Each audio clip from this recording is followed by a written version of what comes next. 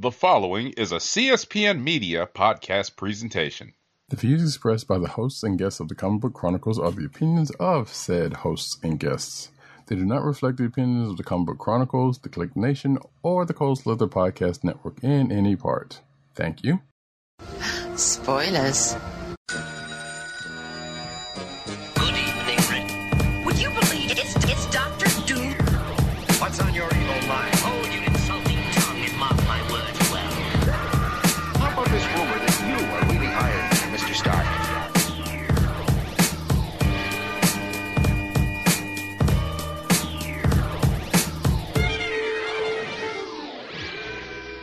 Hello, and welcome to another exciting episode of the Comic Book Chronicles.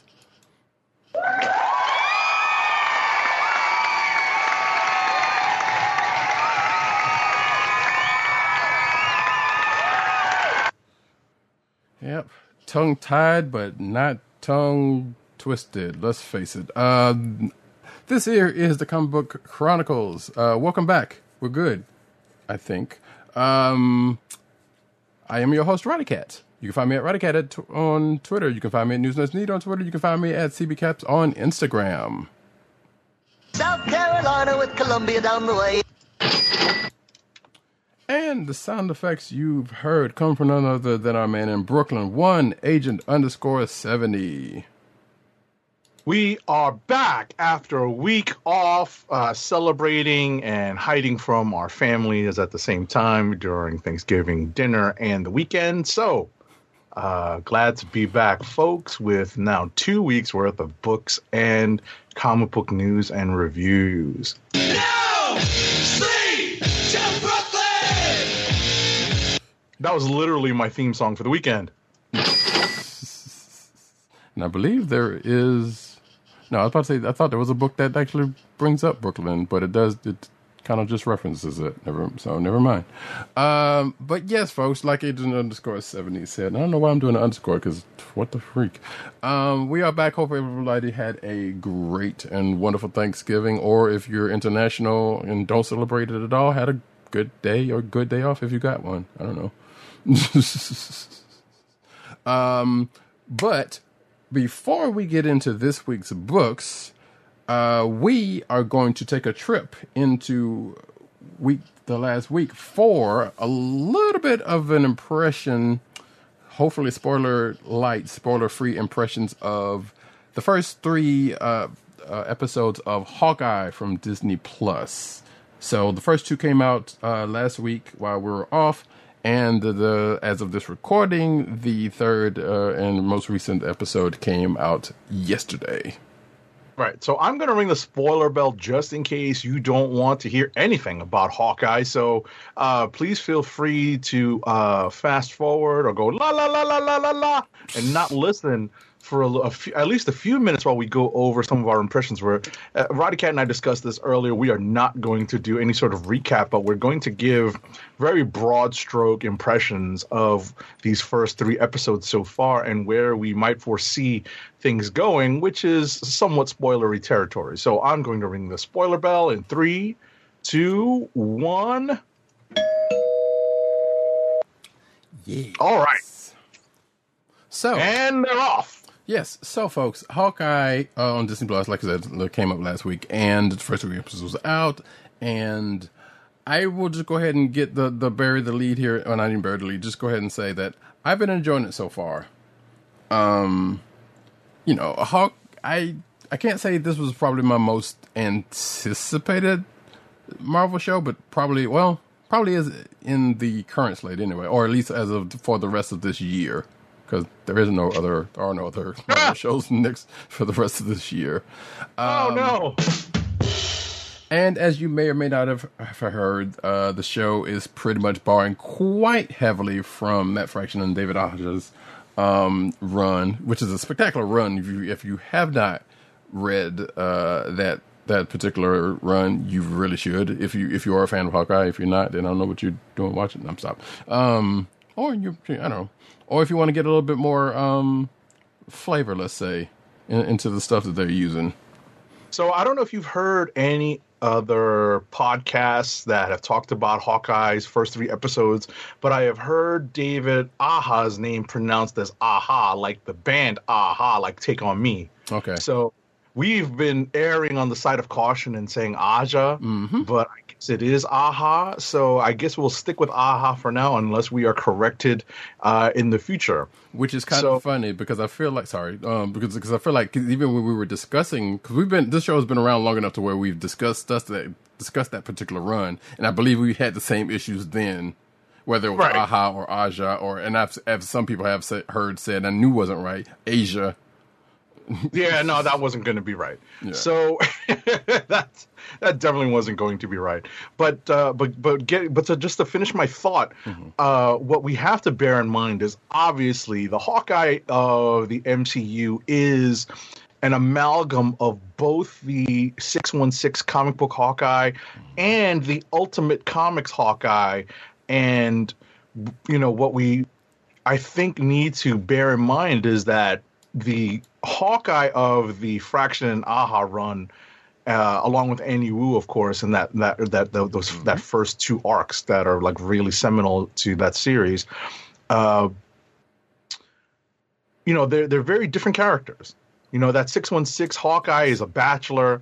That 616 Hawkeye is, a little bit more of a smart aleck, talk back type character, whereas this Hawkeye very much states it himself. He's not going to be wearing a garish costume. He's supposed to be, the rough equivalent of a silent assassin because he is trained to be so by S.H.I.E.L.D. Right. So that is just one, that's just one of several differences between the 616 character and the MCU character. And so we're not going to fairly expect a true and exact copy or even a close adaptation of the Hawkeye series that this is at least borrowing from. This is definitely something that is adapted, and we use the word adaptation as freely and as in its strongest sense here. Mm-hmm. But to its credit, and actually to your point on the Hawkeye stuff, yeah, because even like you said, Hawkeye's kind of a smart aleck. At least he was in the beginning in his early comic run, but that run I feel like cemented him more of as a kind of a schlub a little bit, not necessarily to the Ant-Man. To the Scott Lang Ant-Man level, but kind of, sort of. But that said, that everything I just haven't said. Yeah, I mean, I was about to say, like, Roddy Cat and I can go back and forth on this because I always thought that Hawkeye was kind of a schlub when they did his whole that mini series where they introduced him as the security head of whatever company that was that made him that Sky Sled. Yes. Where they introduced him and Mockingbird as a potential couple. Yeah. Back in '83. Right. Mm-hmm. Exactly. Back in the early 80s, I was, I was a youngin' back then. And even I could kind of tell that Hawkeye wasn't exactly the brightest bulb in the pack. And I think, that sort of, and this is just part of the natural evolution of the character. We're not going to parse that out, folks. We're just going to say that Hawkeye's characterization is different in the 616. It's different from the MCU version. So now what we get here is, as I said, an adaptation, and without spoiling too much, and a lot of this is coming from the commercials, we have what we find out is a follow-up, almost a direct follow-up to Endgame.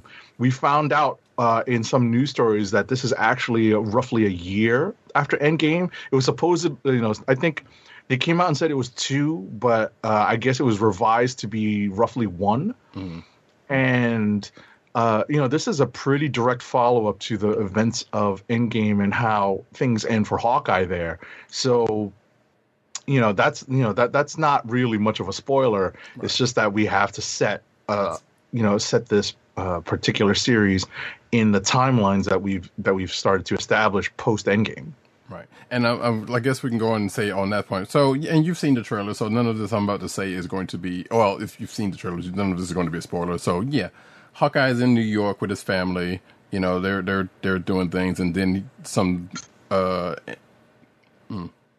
and then, you know, some things caught up to it. Some things caught up from him from the time, but as I just said, some in-game times, or more, I guess, more Infinity War, I guess, because that wasn't that. Well, no, the in between. Right. Right. It's the in between because. Right. Well, right. So basically, what Rodcat is getting at is, as he mentioned, some things come back full circle to Hawkeye, namely the whole Ronin bit, where we find out that in between the events of Infinity War and the 5 years between Infinity War and Endgame, where Hawkeye basically goes off and becomes a masterless Ronin. And goes off and does his whole vigilante shtick and literally lays waste to the criminal underworld in very many parts of the world. And that particular crusade of vigilantism comes back to him in this series. And to their credit, I do like how they kind of married that to the adaptation of the Fraction Aha run. Because they basically said that, well, he ran afoul of these folks from that run. Now, the only thing I'm kind of not liking, this is kind of skipping ahead a little bit because, like I said, this is whatever. He in the comics, he was not the first one to wear the mantle of Ronin. He was actually the second, although it was in the same series as the person we met. In this last episode 3 of Hawkeye, and that being Maya Lopez Echo. They did not play it that way, which again goes back to what Agent 70 is saying, is like there's not going to be, and she didn't show up in the Fraction run at all. So exactly, like they're marrying a few different things here. Oh, they're marrying several different things here, namely some David Mack issues of Daredevil, and we'll get to that as well because. That's where Echo comes in. So there is, in fact, and let's take a step back and just, continue talking about episodes 1 and 2, where we have a setup, we're introduced to the premise of Hawkeye's being in New York for Christmas time and why he's there and why he would be dealing with some of these characters on a different, in a different frame of reference than it was in the Hawkeye limited series, the Hawkeye series, right? But still the same characters. Meanwhile, we also get the introduction of Kate Bishop, and bear in mind, Kate Bishop was not a new character in the Hawkeye series. So they have to do a little bit of the legwork in this TV series to introduce Kate Bishop, create her character, show some of her motivations and personality and backstory and context of her family and other supporting characters. So it's not going to be exactly the way we meet. We're not going to meet the same Kate Bishop that we meet in the comic series in this TV series. And I think that is something people need to bear in mind. Yeah, I haven't read some of the negative reviews of this show, but I have a feeling that's where some of it seems to stem from. Oh, really? Actually, I don't think I've seen any negative reviews, but then I haven't really been reading any reviews at all. So that's probably, I've saved myself that kind of issue.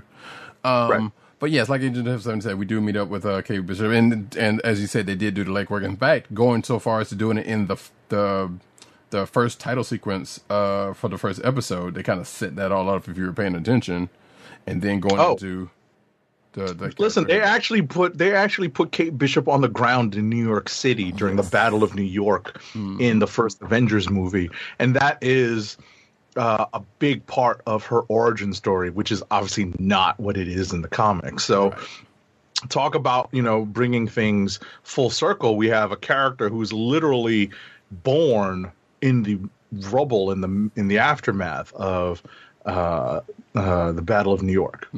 Which actually brings up a question that I had for the last episode because of something that happens or where they end up at the end of that episode, basically. But we'll get into that right now. We are also in the course of introduced to a couple other people like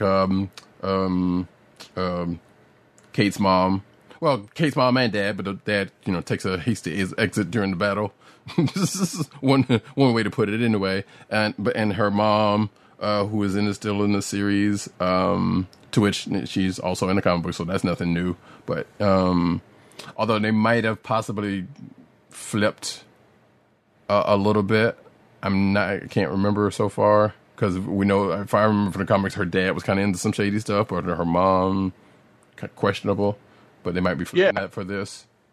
Exactly. Well, it seems like both Vera Farmiga, who plays Kate's mother, Eleanor, and the father were probably into something shady. Right. And that is yet to be revealed, but we're going to find out. And, what we also find out in the next several episodes is that post Vera Farmiga's character becoming a widow, she also, gets in with, starts to see another man, and that other man is pretty shady as well. And that is the impetus behind a lot of the hijinks involving the Ronin costume. Yes, at least, yes, very much. That's pretty much like, Age of 70 said, it was like, that's kind of what gets some of this ball rolling, what say. Yes.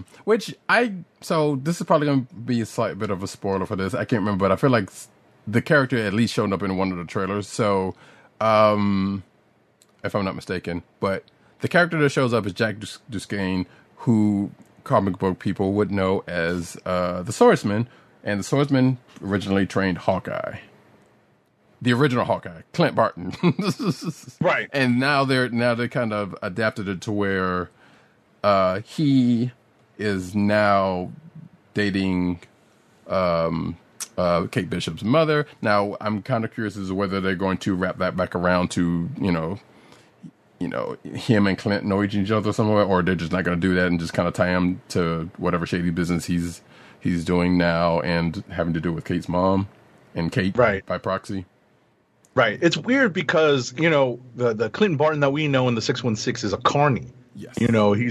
He's a traveling carnival act. So it's not the same, obviously, as Ultimate Universe Hawkeye and therefore the MCU Hawkeye. So we don't know if they're going to tie them together at all, or whether or not they'll even interact, beyond being adversaries. Right. So, let's see. One other thing to note, I guess, just to kind of end up one other.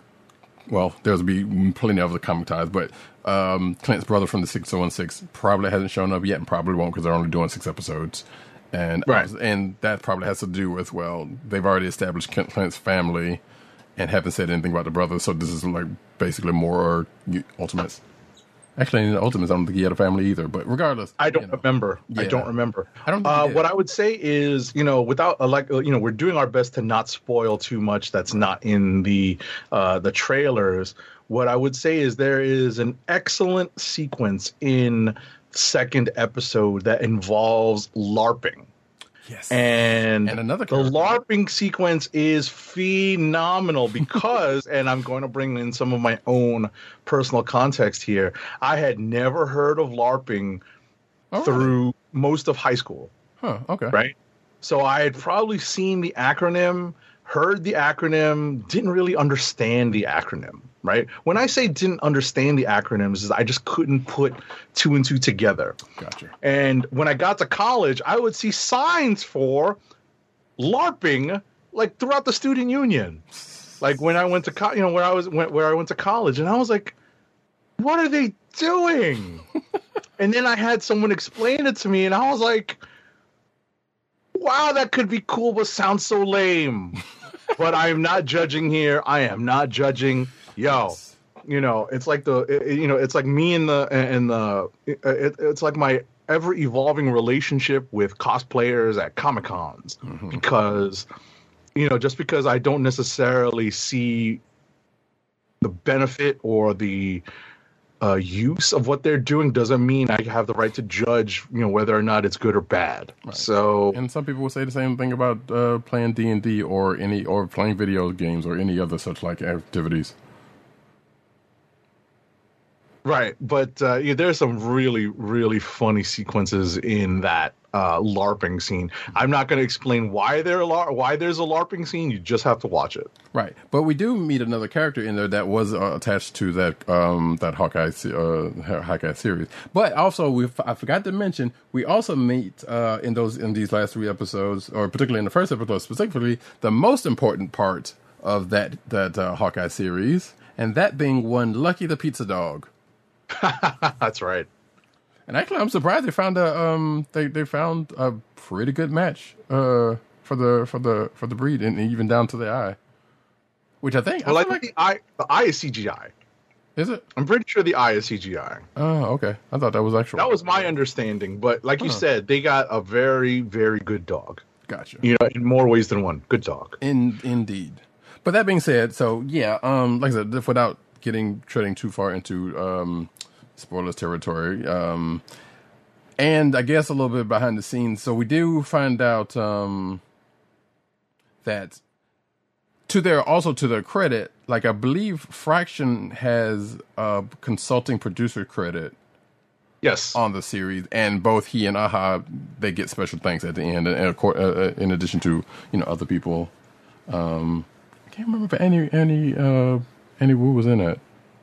And I don't remember, but I should go back and say. But regardless, so at least they know they've looked. They basically said, "Hey, look, this is your series," and they gave proper credit. And also, actually, another behind the scenes thing, and maybe this is the first time I'm seeing this, or maybe I haven't paid attention.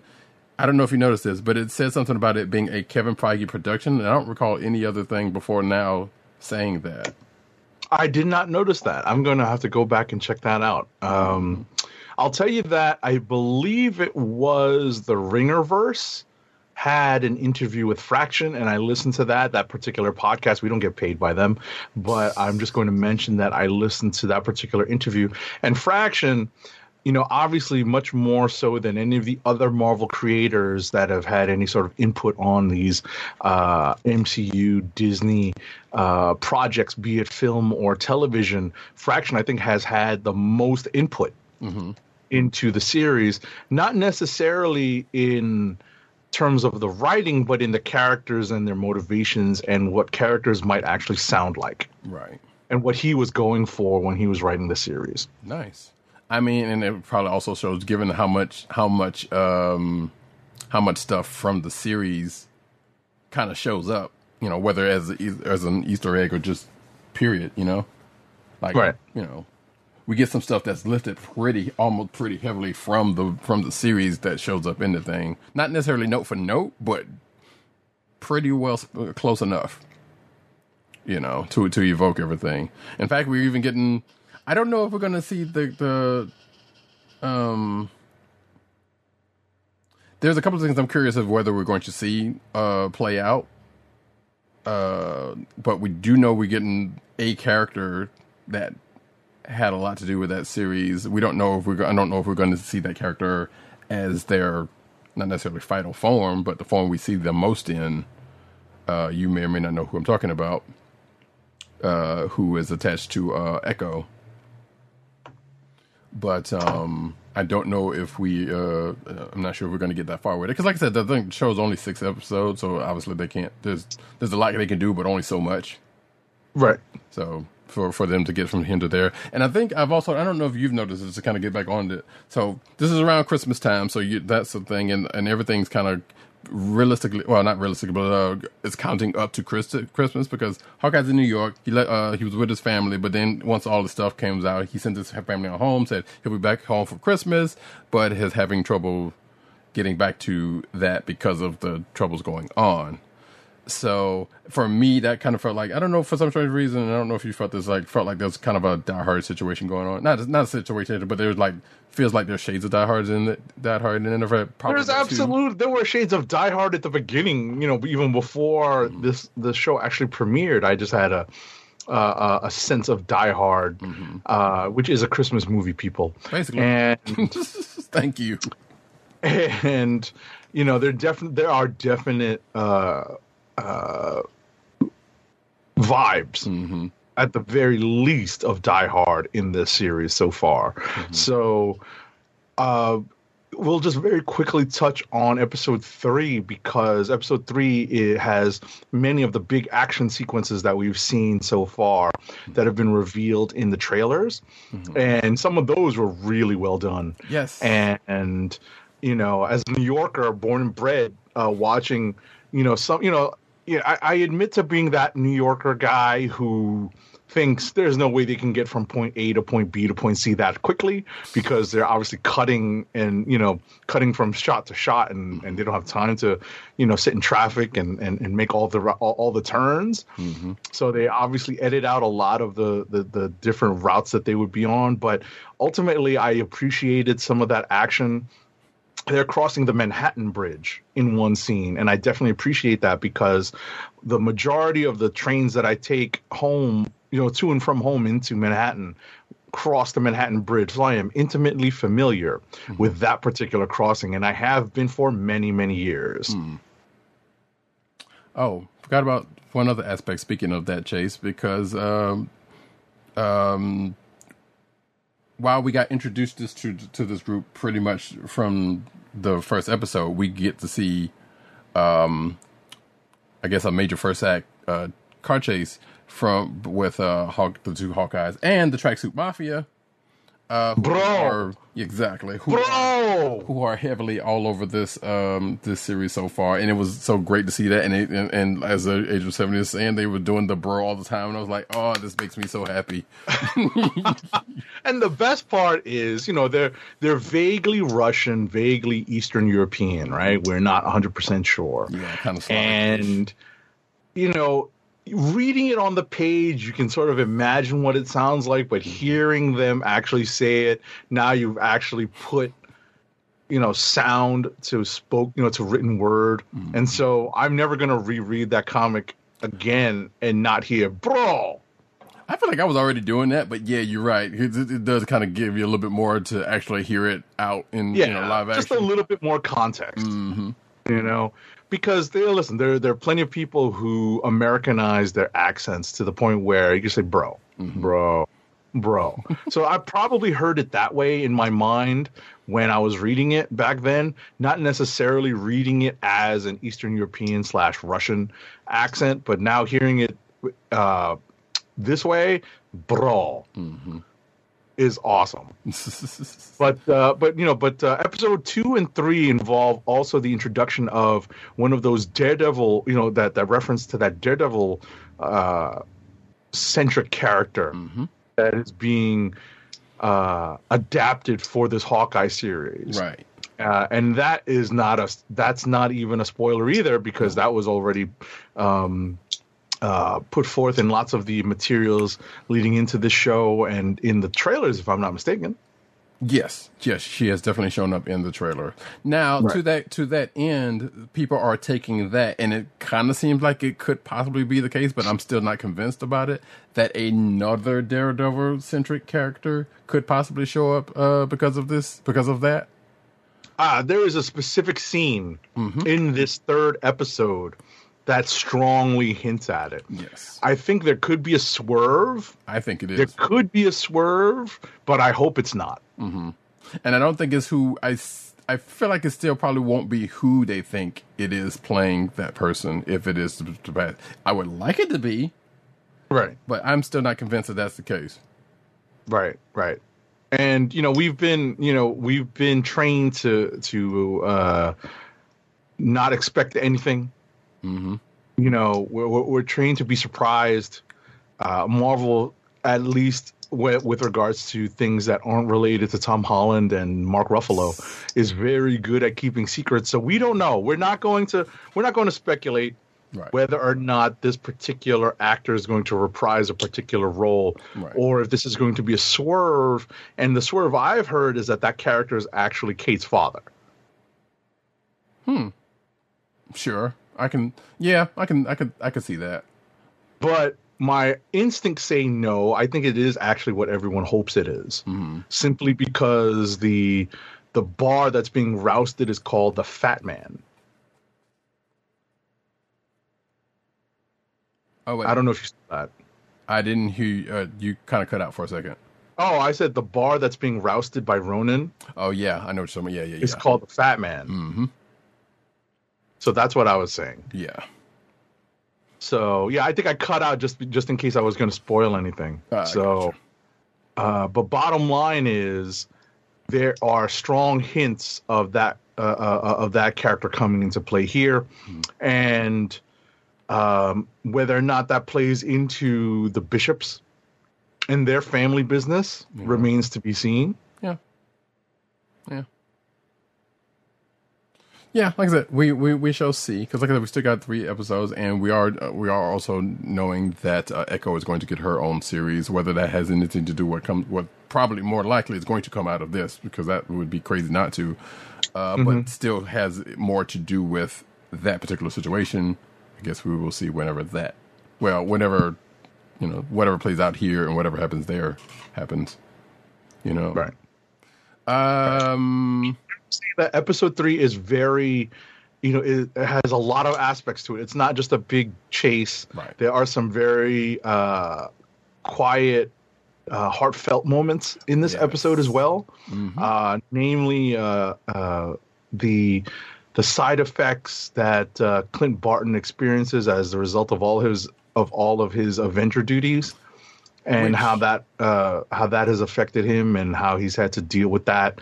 And that particular side effect, how that stays with him, and how he gets around, how he works around that. So, that's again me doing my best to not spoil. I would recommend catching up on this. It's only a 6 episode series. We are halfway done, so we are hurtling to the end. And if you look at the calendar, we only have between here and No Way Home 3 more episodes. Right. It finishes the same week as No Way Home, right? I believe that's true. Yeah, because they put the 2 out last week. So because if it hadn't, the last episode would have been out on like the last week of the month.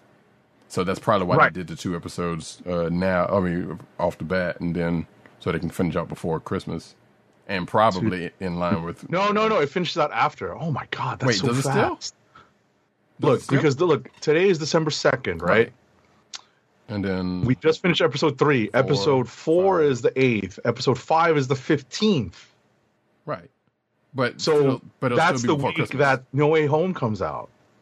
Oh, okay. But it'll still finish before Christmas, though. Right. It'll finish before Christmas, but we're actually going to get No Way Home before we get the last episode of this, which leads into some of the other minor conspiracy theories. And I hate to use the word conspiracy theories, but in this context, it's really just a theory that some characters may be revealed at certain times, and it's being timed so that it's not not as obvious. Right. But if it had gone the way it was supposed to, it'd have been one episode a week. It would have still been like 2 more weeks after that, and it would have been like the last week of the month before this series ended.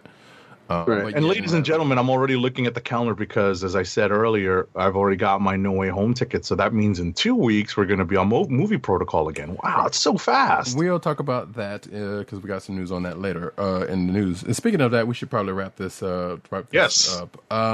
Impressions so far, I'm enjoying it so far. Hopefully it sticks to landing. And actually, the one real quick question, because you just mentioned was something I wanted to bring up. How they handled that situation with the I kind of like that. I'm like, that makes a lot of sense given what we know in the MCU, how they handled that situation with his particular predicament with his with Hawkeye. Yes because I wasn't sure if they were going to they clearly weren't going to do the original comic book reason, and it wasn't going to they haven't set up what happens in the Fraction Aha series. What happens to him? And I don't even know if they're actually even going to do that. But his initial, impediment, I guess you could say, was like, all right, yeah, that seems in line with what has already happened. So perfectly practical and reasonable explanation. So it's nothing that anyone would take issue with because it makes a ton of sense. Right. So that being said, like I said, we can kind of push it along. But yeah, it's been a good series so far, and I'm looking forward to the rest of it. Absolutely. Ladies and gentlemen, listeners and viewers of the Comic Book Chronicles, we definitely implore you, we definitely suggest strongly that you watch this Hawkeye series. Okay. If you are inclined, even if the knowledge of the character comes from the MCU, I think you would still get something good out of it. Absolutely. That being said, we're going to go on to the books of the last 2 weeks. We're going to start with a book from... Oh, shit. I know I forgot something. But that's fine. We'll work around it. The books from last week, starting with Hulk #1. Oh, okay. I thought we were going to start with sorry. You're right. You said we said Black Panther. I was looking at only because I was going to go in alphabetical order. Mm-hmm. So let me click over to that, as well as getting the creative team up. So Black Panther #1, this latest volume is written by John Ridley with art by Juan Cabal, colors by Federico Blee, and letters by VC's Joe Sabino. So, the issue opens with Black Panther leading an Avengers away mission, basically. There's an issue going on where a decent-sized group of Avengers has to work through this particular problem, and Captain America and Black Panther are left kind of chit-chatting, with Captain America looking to gauge, or at least looking to get a commitment from T'Challa that he's going to be as much of a full-time Avengers chairperson as he would be ruler over Wakanda. Now, Wakanda is in a very different place as a result of the ending of Ta-Nehisi Coates' run, in terms of its governmental structure. And we find ourselves at the beginning of this issue neck deep in the throes of democracy working its slow process, and T'Challa becoming very frustrated, but at the end of the day coming to some level of acceptance. Meanwhile, what we find out in the rest of the issue is that T'Challa, for all that he's done for the country, is also what we've learned about this character over the course of his entire comic book history is that he is always looking to gain an advantage and is looking to be prepared. And this is just another aspect of that. This is another way that aspect of the character has been set forth. It's a mechanism that Ridley uses here that's not foreign that wouldn't be foreign to anyone who's read espionage/action books or watched such movies like The Bourne Identity. And what we have here at play is, at least in the second part of this book, definitely a little bit more of an espionage thriller. And that is probably going to lend itself to some of what we see in that last. It's not necessarily a splash page, but what it is that it's a teaser of several panels that show what is likely going to be upcoming in this book. And what's involved is some conflicts with some longstanding allies and friends of T'Challa, and whether or not his plans and some of the machines that he started working in terms of political and espionage machines, things that he started working on, whether or not they're going to cause him to come into conflict with some of these people.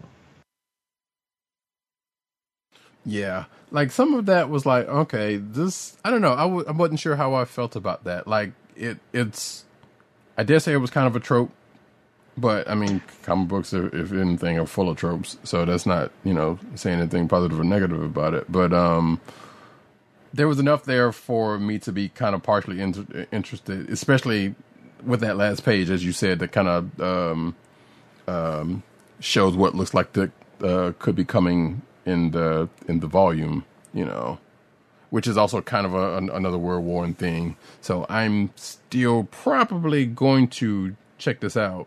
I mean, I am going to check this out. It's like, for scientific reasons, or as a fan of the character. Academic reasons. Yes, yeah. Exactly. So, but that being said, it was a interesting enough first issue to where I'm like, I can see myself coming back to it to see what's going on with it.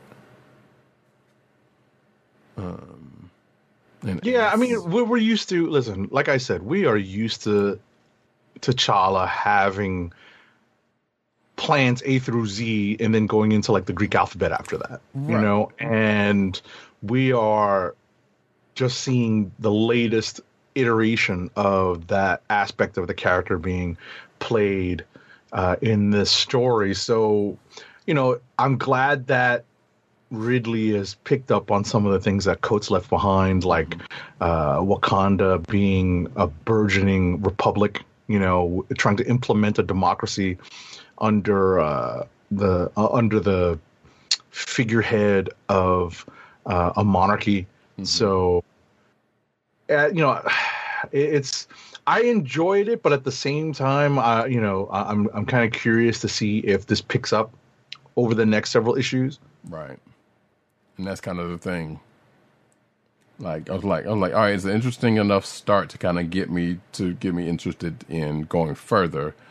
Mm-hmm. Is it going to hold? We'll see. Right.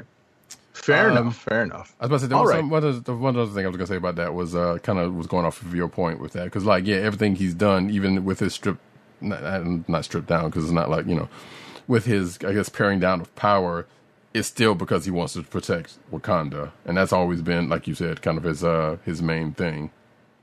Right. So.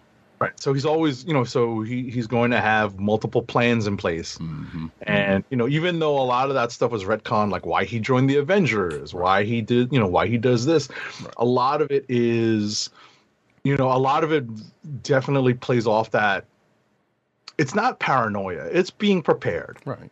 But there's a healthy paranoia in there. So it's definitely an aspect of the character that we've seen before. We've seen explored before. So I'm willing to give it a little time to see if Ridley has something new to say with regards to this aspect of the character and what,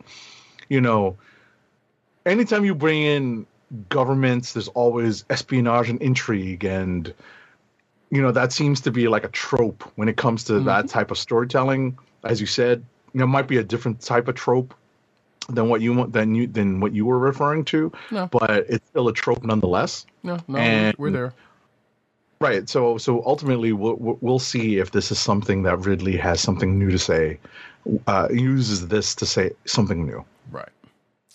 That being said, we can go on to our next book, which is actually Hulk #1. Right. So we had a little run of #1 issues last week. Mm-hmm. So Hulk #1 is written by Donny Cates. And it is, what is it? So the art, it looks, is by Ryan Ottley. It doesn't say that there was an inker, so I think Frank Martin, who's listed as the color artist, colors right over Ryan Ottley's pencils. Maybe he's doing digital, so it's not pencil and ink. VC's Corey Pettit is the letterer, and I'll lead off by saying that we got a little bit of a teaser for this in the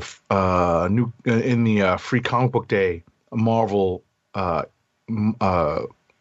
issue, or the, what was it, like the Avengers and Hulk, I think it was? The Avengers and, which I still hadn't read now that I think about it. Right, so we did get a little bit of a tease of this. It's really where we pick up, not on the first page, but on the page after we find out that a lot of what we're seeing here is happening within, not without. That's me describing it without spoiling it. Yes. And the meeting of the minds, which I'm happy to say involves Peter, not Ben Riley. And, what's being discussed here is probably comes right after what's been happening in, or what happened in that Free Comic Book Day story. Right. So that's essentially what you missed. You didn't really miss anything. It's just everything that happened in that Free Comic Book Day story leads up to this particular meeting of the heroes and trying to figure out what Bruce Banner is up to in the wake of the ending of Immortal Hulk. Right. So the only thing I can really add to this is, like, I also read this, but I think coming out of Immortal Hulk, we were like, what in the world are they going to do with the Hulk after this? Because let's face it, that series is kind of a hard act to follow at this point. Yes. And I still say remains to be. But given what Cates and crew has started off here, is definitely has me wanting to come back for at least this arc.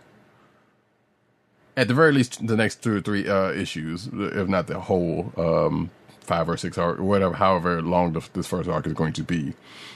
Because there's a premise in here that is set up, and I'll just go ahead and, because I think there might be an article on this later on, but basically, what if the Hulk had a purpose that we didn't think about? Without giving too much away, like... And it kind of goes back to the thing of well, I'm not all, you're all in here with me and not the other way around type of situation that could potentially be teased out. Right. Shout out to Rorschach, right? Exactly. Also, we and that is that particular statement that Roddy Cat just made has multiple meanings to it. Not only does that particular aspect come into play, we also find out that the Hulk may serve yet another purpose with some modifications. Yes. And what we get, and the concept that we have here is of pilot and craft. Yes. Or pilot and mecha. I would go so far as to say a Star Trek situation in that vein. In a weird vein, because or Robotech, right? Exactly. That's why I said pilot and mecha, because that is essentially what the relationship that we see developing, at least towards the end of this issue. We'll see what's to come in issue number 2. Yeah, and as said the issue, yeah, this is definitely probably not going to last that long, given the nature of the relationship. We'll see. Yeah. We'll see, because, I'll give you an example. Planet Hulk, right? Where the Bruce Banner persona took a long time to exert any sort of force in the relationship. Right. But I believe wasn't that that was Greg Pak. I know, but wasn't that like purposely? I vaguely I don't even know if I even read Planet Hulk now that I think about it. I know stuff that happens in it, but I don't think I've ever actually read it. And I think that was one of those events we were going to probably get to if we had gotten back around to right. Listen, if we ever get locked down again, God forbid, knock on wood, right? And we need to come up with some evergreen content. We definitely have a list of comic book events that we would record shows talking about. Mm-hmm. Or at least locked down to the point to where books aren't coming out, because obviously we are still, at some variation of it in places. But books are still coming out, so we don't have to. Yes, let's not discount the fact that we are still living in the midst of a freaking pandemic. Mm-hmm. So, but that being said, Hulk number 1, like I said, Hulk number 1, this interesting premise. I was definitely had no expectations going into this issue as to what it could do, because like I said, the bar is kind of set, pretty lengthily coming out of that last series. And I don't, at this point, I don't know, maybe you caught us something I may not have, but I don't see anything that was like, seemed to directly. Well, no, actually, I take it back. There was one thing that was kind of, at the very least, mentioned coming out of the last series than this one. Oh no, there is a direct reference. Right, that's what I'm saying. I was like, I just thought there about is that. a direct reference in this. Right. So, but so far that is the only thing. So at least they're still playing on part of it for in that aspect. Right. But whether there's anything else that's going to come out of it, I guess we'll see. All right. Anything else that you want to get into depth from last week, or you want to just leave everything else to rapid fire? Let's see what you got. What I got. Let's see. Did do that one.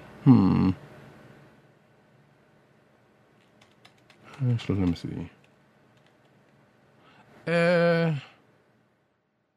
Nah, because I got a feeling once we have rapid fire, there's at least 2 books that's probably gonna go A and B that we don't have a choice but to talk about. Okay. Yeah. So yeah, we can go on to another. We can go. We can jump to this week. Yeah. Right. We can jump to the week of December 1st. So there's a big. When I say big, I mean really big. Oh yeah. It's a $10 book, ladies and gentlemen. Wait, was it? Yep. Oh. $10. I haven't picked mine up yet, but I know that the cover price is $10. Gotcha. And that is Avengers number 50, which is actually number 750 in the overall numbering of the Avengers books. And boy, is this chock full of stuff, because issue number 50 not only wraps up the most recent World War She-Hulk storyline, but also leads us right into what has been percolating in the background. Lots of stories, lots of stuff that's been percolating in the background ever since the Avengers of 1 million BC were introduced. This is stuff that Ewing and Jason Aaron, Al Ewing and Jason Aaron have been working on for a while now. We even get the return of the orb from Original Sin, and that was Jason Aaron's baby, wasn't that? Was that not? You are right. So a lot of this stuff has been percolating and brewing, and I'll come up with other things about fermenting in the background. Yeah, as we said before, before we started the show, this book's got a lot in it going on in it. Like not only just what Agents ever said, but definitely heavily teasing out upcoming storylines while still wrapping up stuff. And I was on one such storyline. We kind of figured this was going to happen because after coming out of that last issue, we kind of figured we knew this was going to be a big issue, and we knew they were going to hit the She-Hulk stuff. And boy, right. Did they really fast, and then before going on to this other stuff. So right, they took care of that. See, what was great about that and what was weird about that is it was completely sensical. Yes. As opposed to nonsensical. Everything they did with She-Hulk and how they resolved several of the plot points that had been left dangling over the last several issues of World War She-Hulk, how that was resolved worked out very well and made a ton of sense. Mm-hmm. It's just that it was very much secondary to the big setup towards the throughout this issue for what's going to be. And if you have read any of the Marvel comic solicitations the way we have, we know that the upcoming Avengers Forever series is going to be a sister comic to this Avengers book.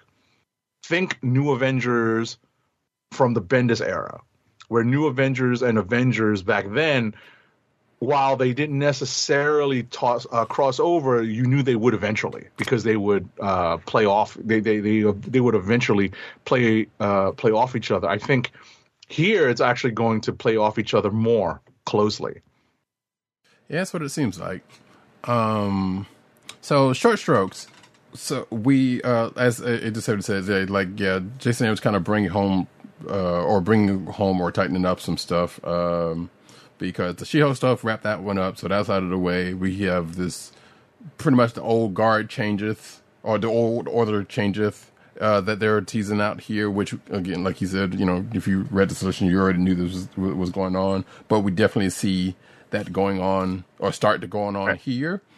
What's funny is that, hold that thought. Sure. What's funny is that they're taking some of these Avengers off the board, at least temporarily, so that they can do things in other books and in other, to explore one She-Hulk's, solo series, which is coming up. Mm-hmm. And also She-Hulk's actual appearance in Fantastic Four this week. Yes, I was going to mention that when we got to that point. So I was like, oh, okay, this completely folds everything together. Mm-hmm. And if you didn't read Avengers 50, I think if you're reading She-Hulk, you're like, wait a second, how did we get here? Mm-hmm. So the funny part of that, like, she was She-Hulk's back to her pretty much original form. And by the way, there's a very good page when that reveal happens. I'm just going to say, ding. Well, that's a callback to the John Byrne She-Hulk. Mm-hmm. You know what I'm talking about? Yeah. So wait, that particular page we're talking about? Yeah, that's a callback. Okay. That's a callback. It's not exact, but it's right. Definitely an homage to that particular run, the John Byrne run on She-Hulk. Gotcha, because I vaguely remember that run. Like, I feel like I read it at some point. As a matter of fact, knowing this was coming up, I wanted to kind of go back and read like Slott's run and Byrne's old run, but I knew I wasn't going to be able to do it in time, or I wasn't going to do it in time because we had a lot of books. But that being said, like I said, yeah, all of that was welcome and wonderful. It was cool. And then, like I said, going into the stuff, so we still got some 1 million BC stuff that they're kind of that they're dealing with. And like Agents haven't said, some people are being taken off the board to go to other books, including the aforementioned Avengers Forever. Definitely. Yeah, that's. Roddy Cat brings up a point that I hadn't even gotten to, where there is another Avenger, that I didn't even think of as being essentially taken off the board for that Avengers Forever story. Right here, it's being developed right here in the pages of this issue. Right. As well as reminding people, hey, there was other people that are kind of going off on that have already been placed in other places, like to kind of keep them off of this. Right, and just in case we forgot they were around, the Squadron Supreme actually makes a small appearance. They're like, oh, they're back. Oh, wait, one of them's not. Or anymore. Yeah, I was about to say, or what's left of them. Right, like one of them is definitely not coming back from that. Yeah, you won't be around next year. Oh no. So that's funny. Yeah. We also get some. We talked about the aftermath of. We get another part of that, especially dealing with the She-Hulk thing, because of that last part was dealing with that whole plot with the Winter Guard and Namor, and some of that comes back into play later in the issue, because like I said, even with the Winter Guard and the Squadron Supreme and Namor, on another side of that, and just like, wow, like I said, this book has a lot in it, including. Oh yeah. Go ahead. No, I was including, to get this out of the way, I assume that's going to get tied in here some kind of way, story with Thor and another character that has nothing to do with the Avengers, although some would argue tangentially could have. What do you mean? Did you read that last little backstory? Oh yeah, I don't know if that has anything to do with future stories. It's hard to tell. Exactly. But I feel like they wouldn't put that in there for no reason, so I'm assuming there is going to be something that's going to come about it. Like, I feel like we've seen this character, or at least a version of this character, elsewhere, especially in like Excalibur. Yeah. So I don't know whether something's going to fall into that. We don't know. No, absolutely. But what else? I mean, overall, what has been kind of a tough read, when Aaron has been kind of sprinkling aspects of this, there have been a couple of plot lines that have been dangling throughout this particular run of Avengers, and several of them, and I mean several of them, have come together in this issue. Only to open up some more. Right. And all of a sudden, we get a particular agent of Wakanda getting a significant power up. I'm not even going to say who it is because I was definitely taken by surprise. Yeah, and I think I think I may have seen something on that before reading this issue. But that was of course that's what happens when you get news. So I was like, that seems weird. Not necessarily who it was, but it was kind of teasing out that something was going to happen to his character. So I'm like, all right. But yeah, like there's that. There's the whole other the new Avengers roster. There's another Agents of Wakanda that I guess I don't know if they're not necessarily getting redeemed, but we found out some folks that we thought were not around are still kind of there.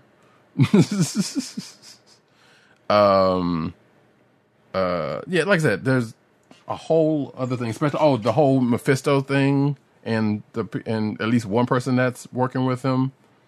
That whole thing is still around that he's dealing with, and like I said, the aforementioned 1 million BC stuff, Right? Avengers stuff, and that's it's a whole thing. So without going too far in it, like even actually, no, I'm not going to talk about it because that's still about that last piece. So yeah, a lot going on. Needless to say.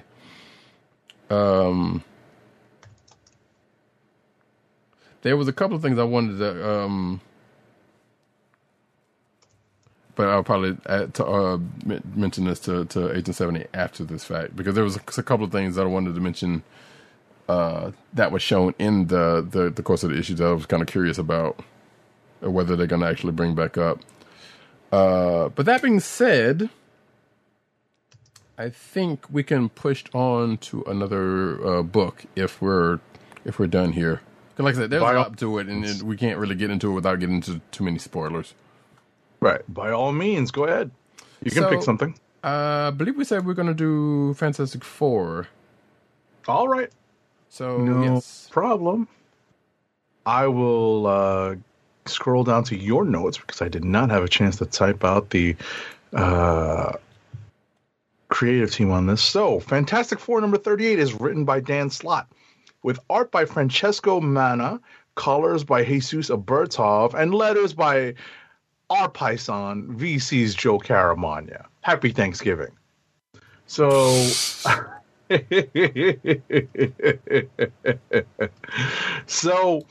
this is definitely an issue that is not picking up too directly on anything that happened in the last issue. The last issue was the Halloween issue. Right. This issue is, in fact, something that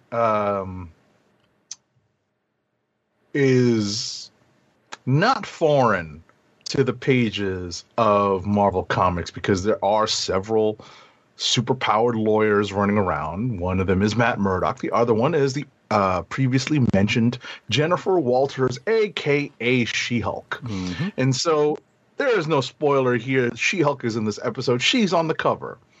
And it turns out that in this issue, spoiler alert, there are some family issues that are budding. No, it's not Ben and Alicia and the kids. It's not Reed, Sue, and their kids. But it's one of the Future Foundation kids. Mm-hmm. So I really wanted to talk to Agent 70 about this because, well, and I guess the part we didn't talk about in Avengers, which was also kind of funny, because there's just so happened to be a case that ended up getting closed out in that issue, and now we come to the Fantastic Four, and a case gets started. Right, She-Hulk is involved with both of them. Exactly. You know, as part of that whole World War She-Hulk thing, She-Hulk had been brought up on charges in Mother Russia for some of the things that happened during that whole Phoenix story, and Jen Walters is able to defend herself there because she's no longer big and hulking. She's been reverted back to her still normal big and hulking, state. just not as hulking as she was. Right. And as I said, in this issue, there's a custody battle over a member of the Future Foundation, and She-Hulk is brought in as a consultant. I kind of love the way they did that. Hijinks ensue. Right. I kind of love the way they did that. Even Jen kind of called us like, you could have just texted. Well, I kind of had the feeling that something was up. Right. When the word balloon said served, I'm like, served. Uh-oh. Right. I've seen that happen before. Right. Oh, and yeah. And going back to what 87 said about super powered lawyers in the MCU, I believe this is and I'm assuming this is a Slott thing. I'm not sure because I don't remember that much on his run, but I believe this is the first time in recent history that we've seen a superpowered judge. I think this is this character's first appearance. Is it? So I wasn't sure because I couldn't. I think so. I couldn't find any reference because I even looked. Obviously, looked, and the closest thing I could come to the name of the character was a villain's daughter or ex-wife, and that was definitely not her. Mm-hmm. So I believe you are right about this. So which still could stand to the fact that it's still a Slott creation because we know Slott has written She-Hulk before, did a very well received run of She-Hulk before. So I figured at first, like, well, maybe this is a judge that kind of came out of that. But like I said, I have seen no other reference to this character. It was new to me, but I am not that familiar with Slott's She-Hulk run. So you could be, you could have been right, and I would not have known that she had been introduced way back when. Mm-hmm. But it was my, it was the feeling that I had, at least, because some of the text that Slott puts in about, where is this character when we're facing off against Galactus and whatnot. Right. And Jen Walters basically says, well, some of us superpowered people serve justice in other ways. Mm-hmm. And I just got a real kick out of the shenanigans here because it definitely felt like the character that is pursuing custody definitely had the upper hand for the majority of the legal proceedings here, and definitely had the FF playing right into his hands, surprisingly so. Right. And apparently a little bit of a retcon on this character's part, given what I guess came out during it. Unless there was some precedent for that, I don't know. Because it's always felt like it's been established that this person has been the one that they've been going up against. This is probably a minor spoiler, but come to find out that that's not necessarily the case. May not be necessarily the case, unless there's some more shenanigans that happen here, but I doubt it. Mm-hmm.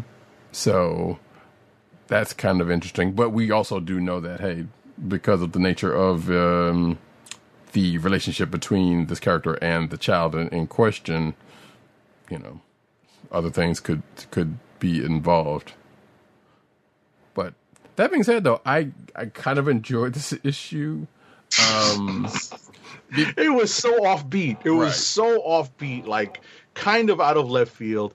We've been dealing with the Forever Gate and all of the intergalactic shenanigans that have come to Earth. We've got Johnny and his never-ending flame and whatnot. And to get a story like this was completely out of left field. And it was definitely something that took me off guard when I was reading it. So it was entertaining in that regard. Yeah, indeed. So, again, like I said, we know Slott has written She-Hulk before, and now he's writing the FF. I believe, wait, again? Didn't he write or am I tripping? Did he write the FF before now? Is this his first time writing the FF, or has he written before? No, this is his first time writing the FF. Okay, so now he gets to play with both of them. This is for this next issue or two. I would assume this is going to be. Plus, like I said, it's as I said in my notes, interestingly timed given the book we just talked about, Avengers 50. Bringing Jennifer back to her former prominence, and also showing off her make sure folks know that hey, she's a great lawyer.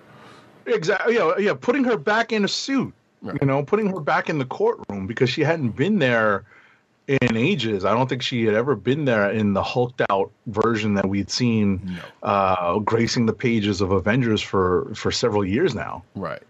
Because she was even having trouble talking, much less at one point, right? Yeah. So, although we did see some bits of her legal acumen because she was talking to herself, that goes. So, but yeah, that had nothing to do with her being actually in the courtroom and trying any cases.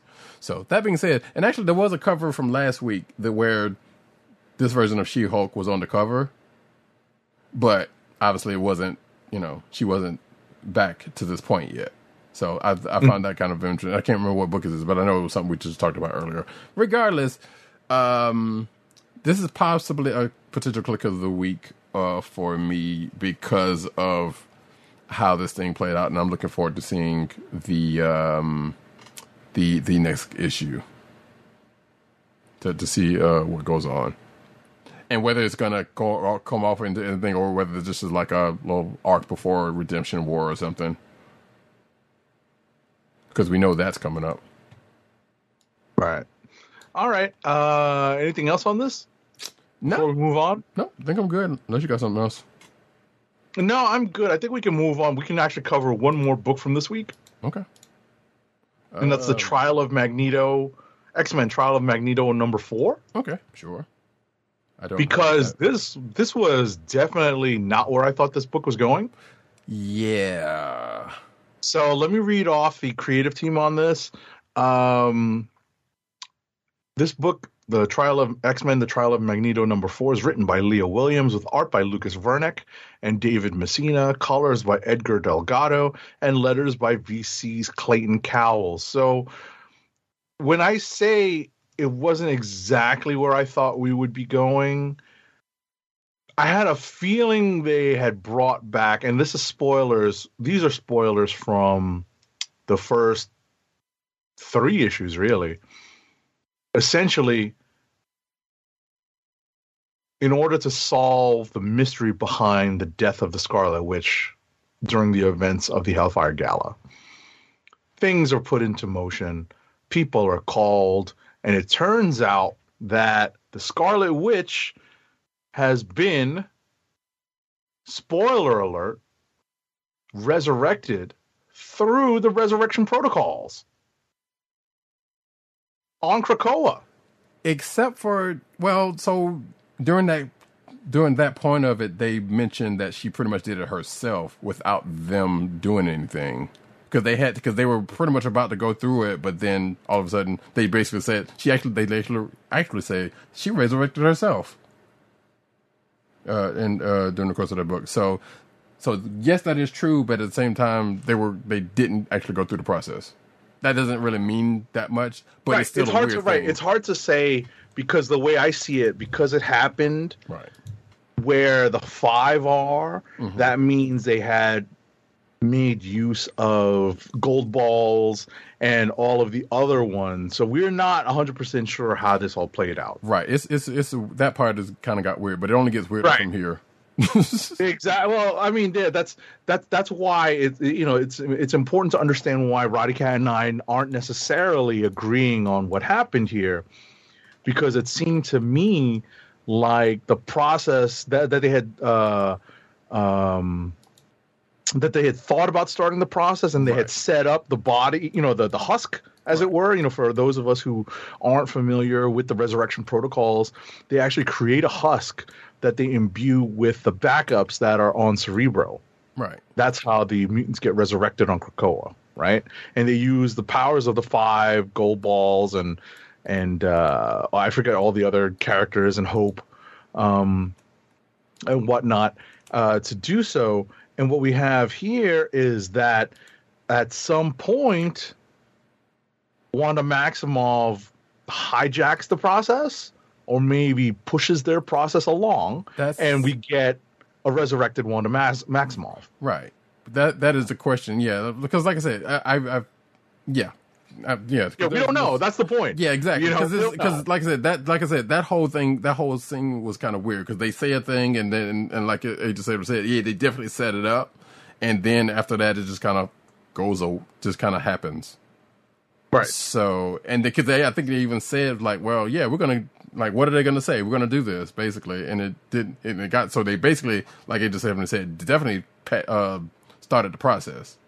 Right. How far they gotten, not entirely sure, except for the fact of having they basically the set up the environment for it to happen. Right. You know, they said they had all their tools in place.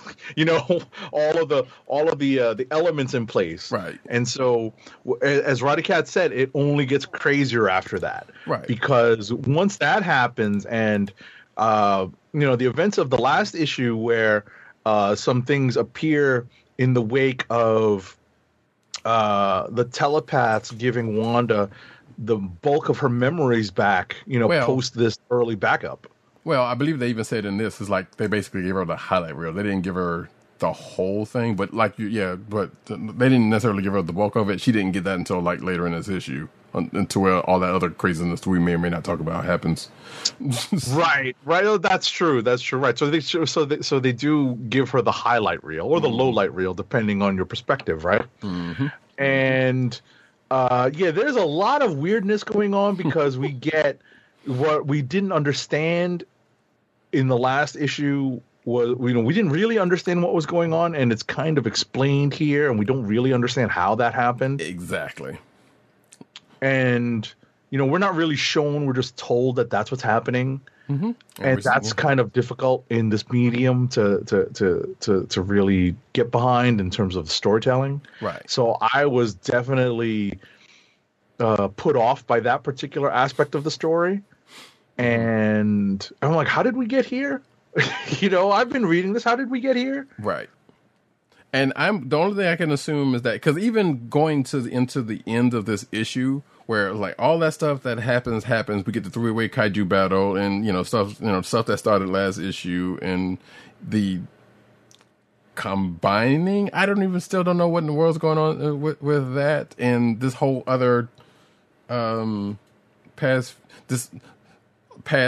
present, future thing, almost like the Hulk, that one Hulk volume, Jason Aaron's Hulk volume, I guess, but not necessarily nowhere near in the same way.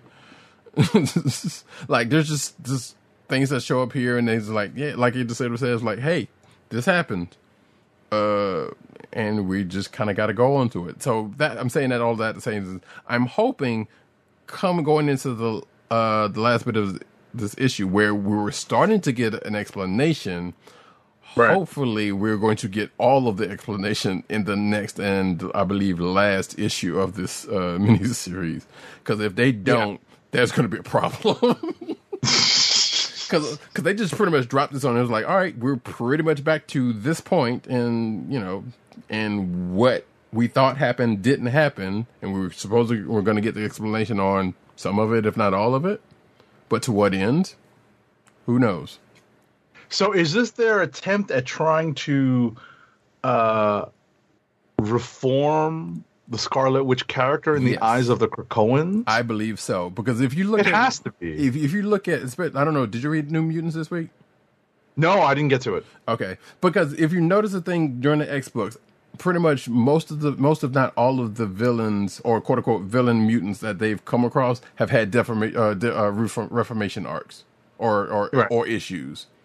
Right. And I will say there's a character in this week's New Mutants that definitely gets that also. So I believe it's been a through line through the X books since this whole reign of X, or even back to pretty much everybody but Sabretooth, and even Sabretooth might get one soon. Yeah, given whatever's going to happen in that miniseries, we know he's going to get. Exactly. So yes, that is definitely the case here, I believe. And if not, then they clearly went about it the wrong way, because we we know Wanda to be a thing, and we, even with everything that has happened to her in the past that we know about, like there is something to her, but also we know she has had issues. Right. And ultimately all this happening on Krakoa in front of Krakoans makes a big difference. Mm-hmm. It's not that people need to be told, they're actually seeing what's going on. Right. And the fact that she's been reborn through the Krakoan resurrection protocols, does that confirm that she's a mutant? Exactly, because we have been told in the past, like, no, she's pretty much been excommunicated, and she's, every time someone has said her name, it's almost like they were spitting on the ground. You can see them spitting on the ground after they say her name or something. Like she's been called the Great Pretender and every other thing. Right, and I guess someone is going to. Maybe I've just lost track of how they've been mucking around with her powers, because remember, she had a mutant hex power and then she became an actual witch. Mm-hmm. And now at one point it was a combination of the two. And that was always my understanding of recent history involving her powers. Right. So, because they don't say that Quicksilver's not a mutant. Right. Despite the ongoing controversy over their parentage, right? Mm-hmm. At the end of the day, they're supposed to be quote unquote mutant siblings. So I guess she always has been. They just stopped taking cerebral backups for her for a long time. Right. And exactly, because the backup they use here is like very old. But then, like I said, that doesn't really matter because they pretty much put everything back in the box, so to speak. No, but my point being, the reason why they stopped, maybe I'm misinterpreting things, mm-hmm. and maybe I'm just mistaken, but maybe they stopped taking backups because they delisted her as a mutant. But see, that's probably the case. Yes, because you think about it, like I said, they even say in here that's still kind of weird though, because they say the earliest backup was like well before that stuff. So they really, exactly. So it sounds like they stopped taking backups of her well before M-Day and all that stuff. It's right. Heavily implied that they was like, yeah, this is a way early backup. Like basically from when she was still married to Vision that early and before, I guess before she even had the kids. So, we don't necessarily get a time frame, but basically around, that early time. Right. Yeah, Marvel's rubber band timeline gets in the way here, but bottom line, whether or not they're able to reform not just the character of Scarlet Witch, but her characterization and her power set and all this other stuff in one issue, let's see what happens. Yeah, it's going to be a tall order, but at the same time, I don't know. Wanda's history has always been confusing. I don't know if this is going to just do anything to cement that, and whether she's going to be in a better place, I would hope, in some aspects. Overall, we don't necessarily know how she's going to come out of it, but they're trying. Like I said, the only thing we could do is just wait and see how they do and what they do with it. And like I said, in the after, some people in the universe, like, no, she's still Wanda from back in the day. She's like, yeah, she's she's had some problems, but she's still her and she's still on the side of good. It's just that she's also had this other very heavy baggage on her, that has kind of cracked that shell. So, like I said, until we get to this next issue, we don't really know, because this issue went, I don't want to even say bonkers, because that's probably a little too much to say about it, but that's a bit much, but yeah, it was a little wild. Yeah, so definitely a little wild. All right, so I think we can get to rapid fire, and we'll cover the last 2 weeks of books that we have, rapid fire style. So let me scroll up, because I did not type out all my credits, so I'm going to get my books ready. And once I get that queued up, I'm going to spin the minigun along with Jesse the Body Ventura. Here we go, rapid fire. I ain't got time to bleed.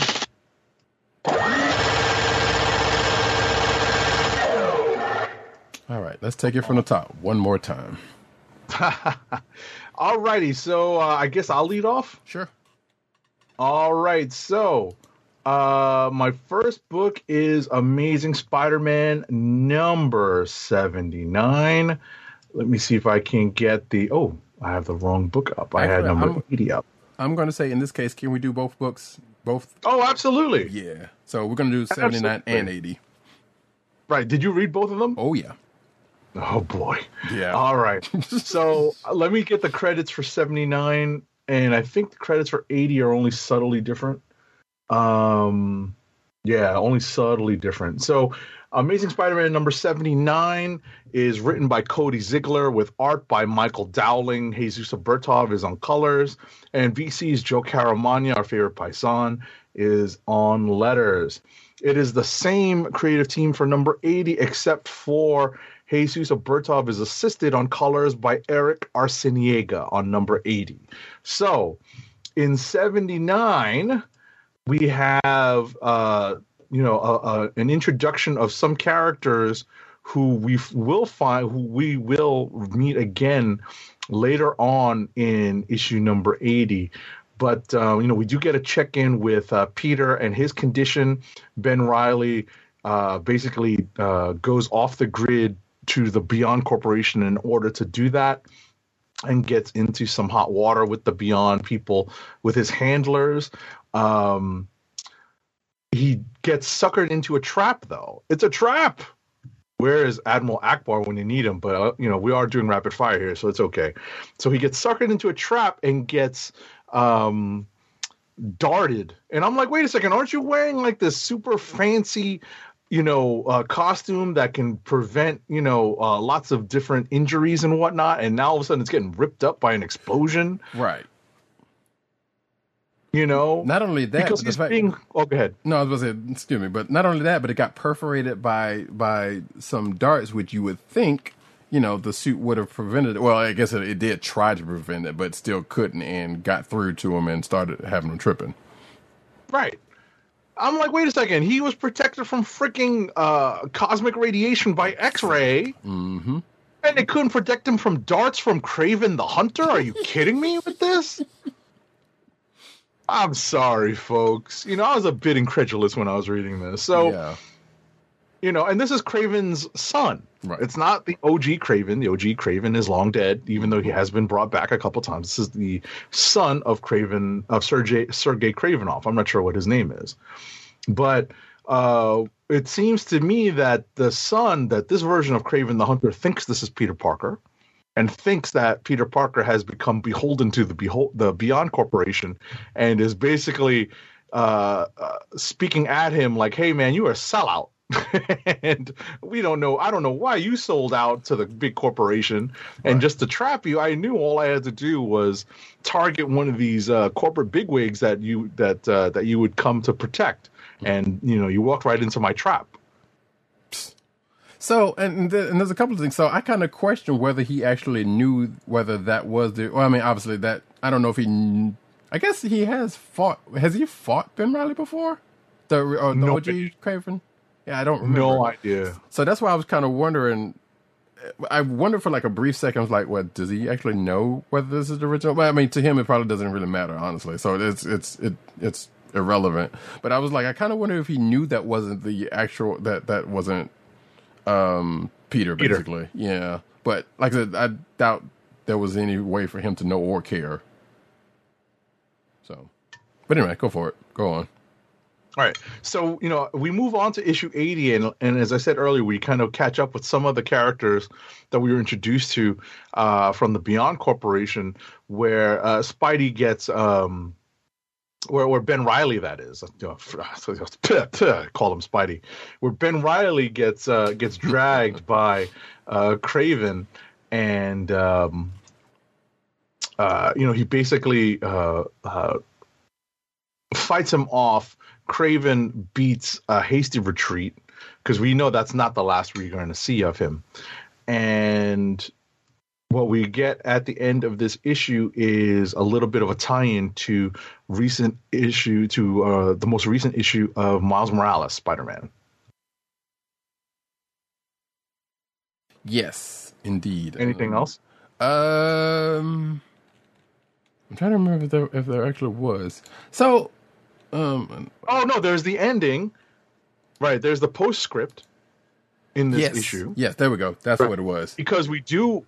As I told Roddy Cat they would do. You're right, and you were right. They're going to tease us along. They're going to lay breadcrumbs. They're going to just tease us along for people who are looking to see how they're going to bring Peter Parker back. Mm-hmm. and they put just enough in here to keep us coming back for more. And that is the postscript pages. Those are that story is in the postscript pages of this book. Right. Where And May Parker is going to seek aid. And if you have been reading solicitations, I knew exactly what was going to happen, but I was still very disappointed that this is where she was going for aid. yeah, but at the same time, where else was she going to go? So two things about that. Yeah, so one, that's gonna get taken up in the next 0.5 issue, basically, which is 80 Point Bay. And I think that's probably next week. Who knows, even though. If folks don't know, Aunt May and Doc Ock, oops, spoiler. Oh, yeah, he tried to put a ring on it. Oh, there's a Bay reference. Yes, indeed. Oh, God. Hey, you did that one. I did not.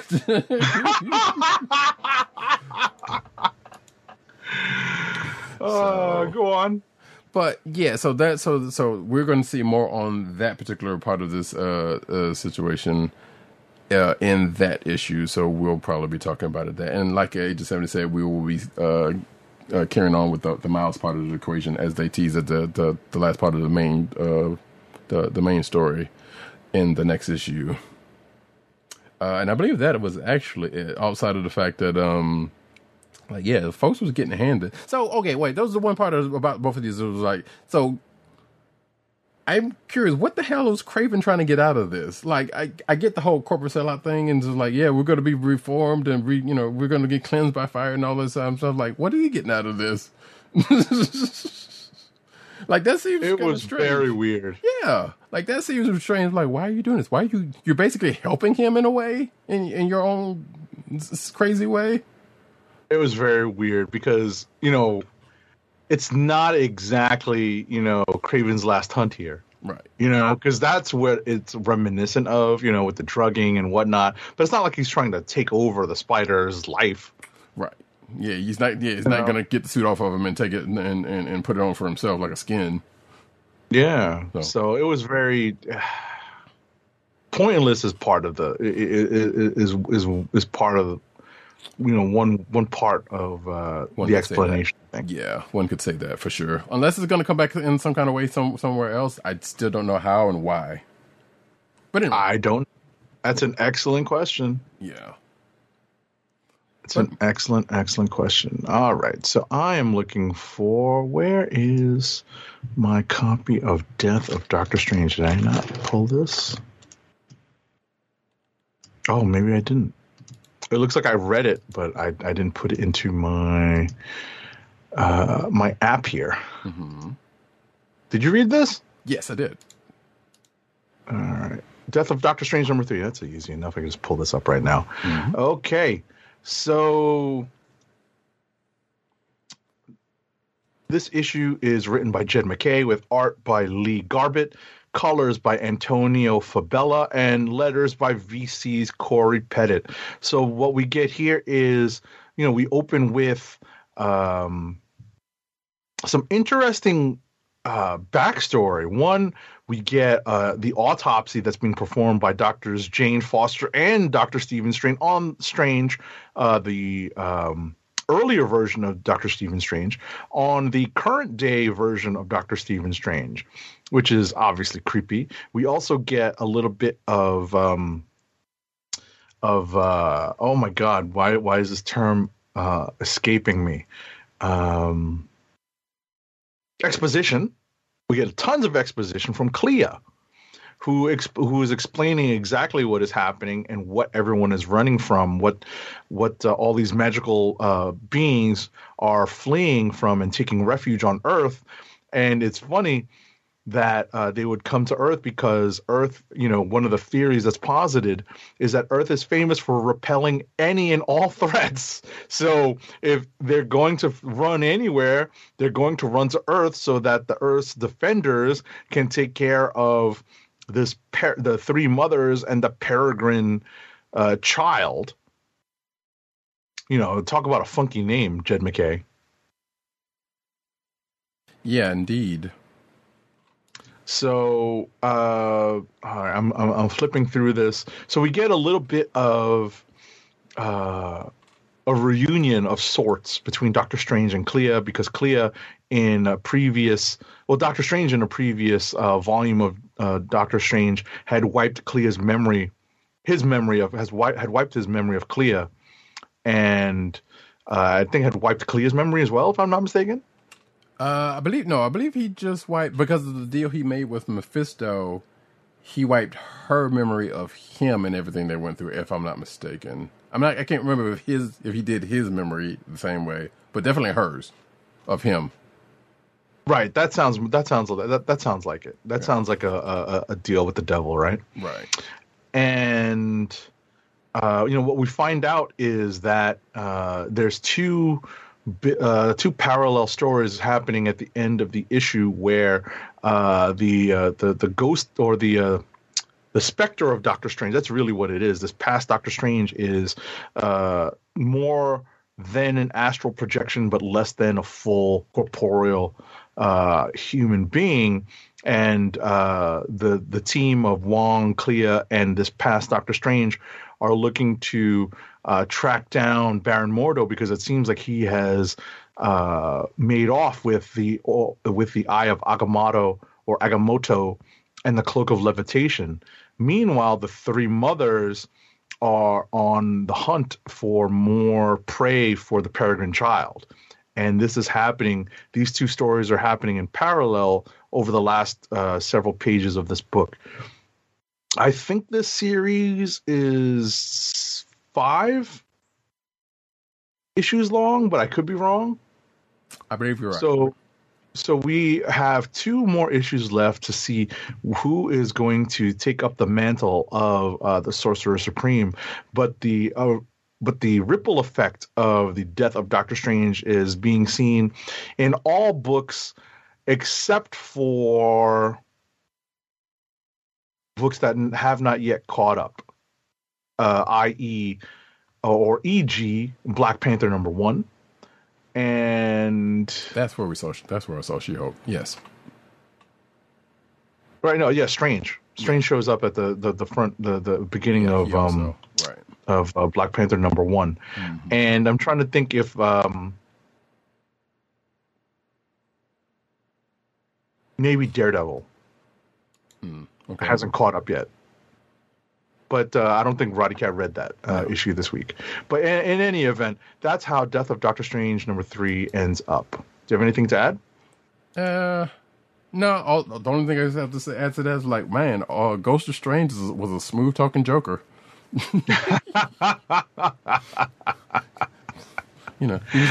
was kind of flowery in his language to Clea, and it was like it was kind of working on her. Definitely. All right, next up for me is Thor #19. This is I'm scrolling. This is again by Donny Cates, with art by Nick Klein, and I just passed the credits page. Colors by Matt Wilson and letters by VC's Joe Sabino. So this is the opening issue of a new arc called God of Hammers. And a lot of the issues of Thor just prior to this have involved Thor not being able to work with Mjolnir the way he is used to working with it.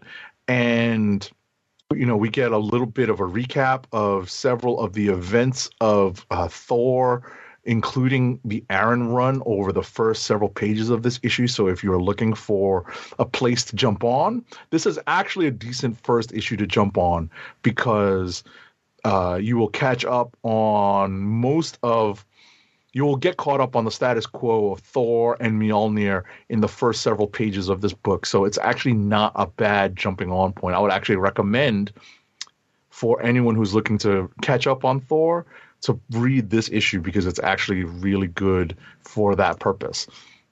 But getting back to this whole God of Hammers thing, we're going to see how this develops, and ultimately, what Thor is doing is trying to recruit his family members and recruit as the king of Asgard, his chief of spies, and that has been revealed to be not Loki but Throg, Simon Walterson.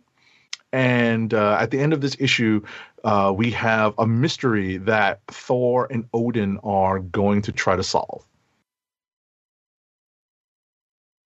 And last week is X-Men number 5. Did you read this? You know what? No, I didn't get a chance to. Oh, so I won't spoil too much.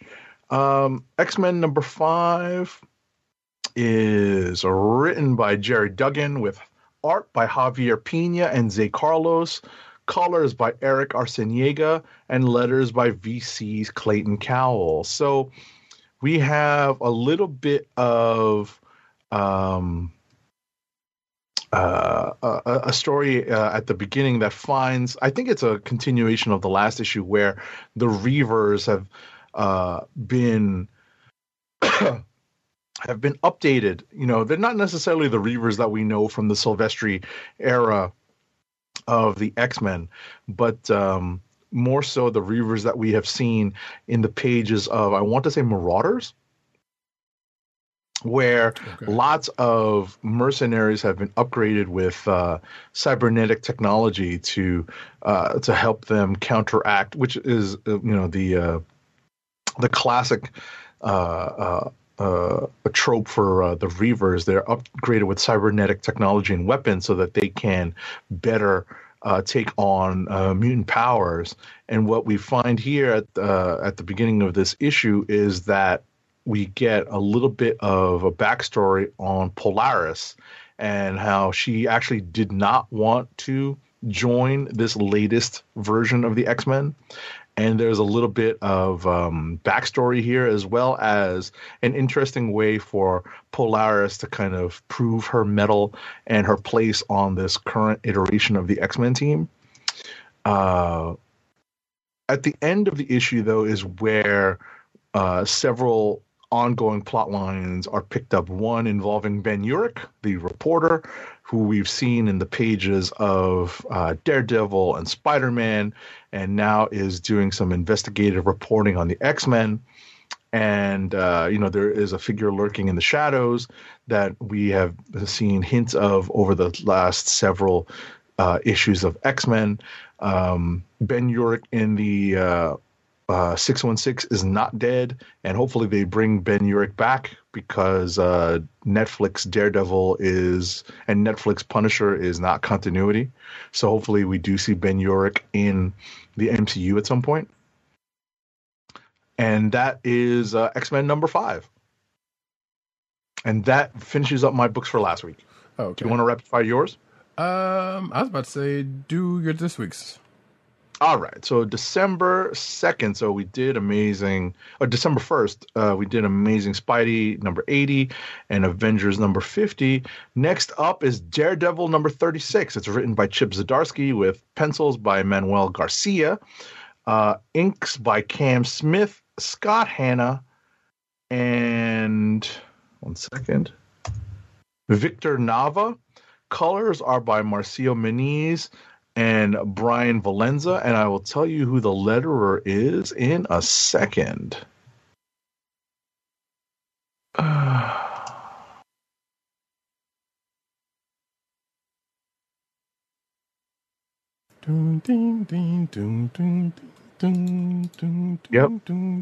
See, because I'm clicking between several windows here. Colors are by Marcio Meniz and Brian Valenza. Letters are by VC's Clayton Cowles. That's what I was looking for. So, surprise, surprise. This is actually the last issue of this volume of Daredevil. And I don't know if you're surprised. I'm not, because I had heard this from Chip Zdarsky on a couple of podcasts, because they're going to be picking up the Daredevil story in Devil's Reign. Right. A limited series that's about to come out. So in this issue, we have the resolution of a couple of storylines that have been ongoing in this volume of Daredevil. Namely, number one is finally Matthew Murdock, aka Daredevil, has been released from lockup. He's finally out of prison, and he's sporting an Infinity War Captain America beard, which is kind of amusing to me. Meanwhile, we get the we have the parallel story that's being told in this issue is the impending nuptials. I don't know if you know about this, Roddy Cat. I just saw something about this earlier. Of one Wilson Fisk, a.k.a. the mayor of New York City and kingpin of crime, and Typhoid Mary. So, while Matt Murdock is reacquainting himself with Elektra at the with the disappointment of Kirsten McDuffie, you got to love Matt Murdock. He has a way with the ladies, man. He definitely has a way with the ladies, because eventually he does make his way back to Elektra. Some of the storylines that have been weaving their way through this book do get some resolution here, as I said earlier. The other one being Daredevil's stance on his mission and what he's looking to do with, I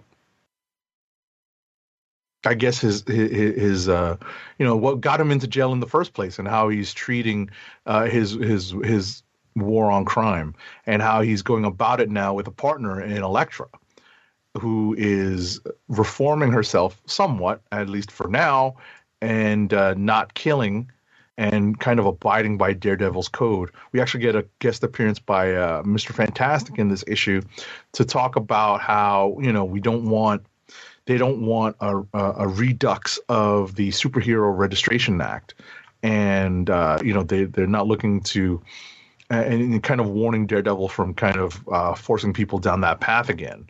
Where we end in this issue, though, is what may become the impetus of Devil's Reign, and what we're going to see come out of that. So whether or not that's the downfall of the Kingpin as the mayor of New York City remains to be seen. That seems to be where we're going, but we'll see. This week, Death of Doctor Strange, White Fox #1. Did you read this? I did. It's written by Alyssa Wong with art by Andy Tong and Luciano Vecchio. Colors are by Arif Prianto and letters by VC's Travis Lanham. So, in the wake of the death of Doctor Strange, as we said earlier, the ripple effect has been felt in several books. None feel it more strongly than the actual tie-in books, the Death of Doctor Strange tie-in issues. This particular issue involves several of the characters that revolve around the White Fox, namely the agents of Atlas and what is their name? I totally forgot their name.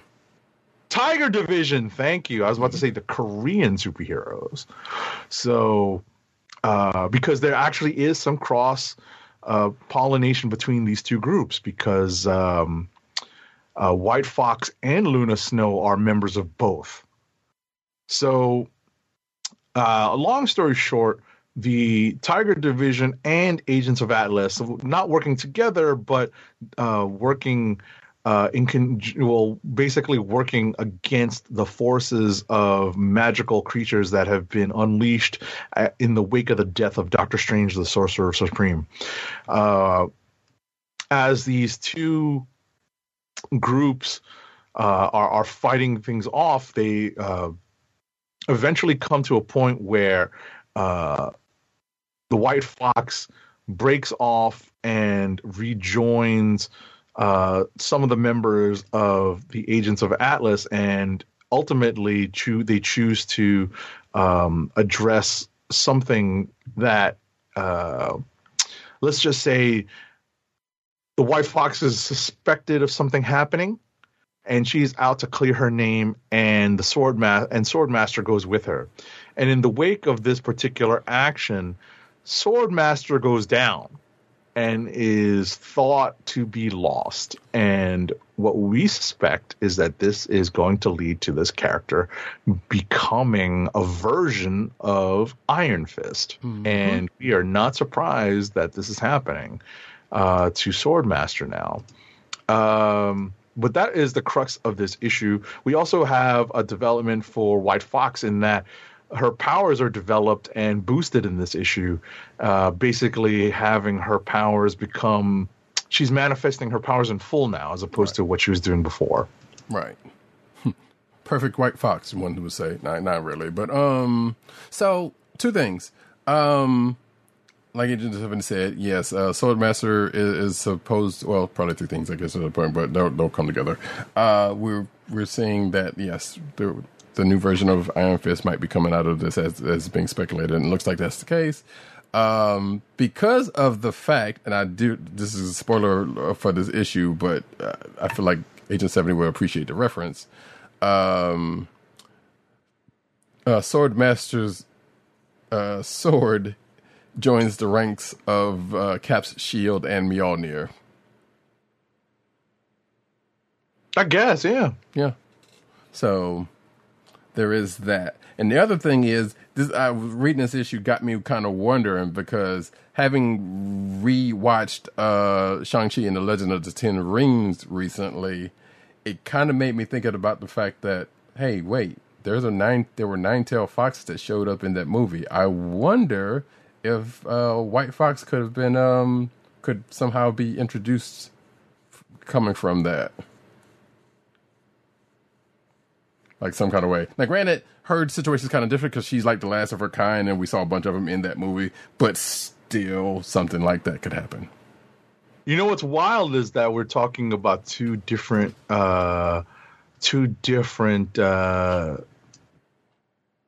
Asian mythologies. True, but obviously there's cross-pollination. Exactly. But it's still it's still somehow some kind of way I feel like they could blend the two and make that a thing and introduce White Fox because of that. No, I definitely dig that. I definitely dig that. And I'm done. All right, cool.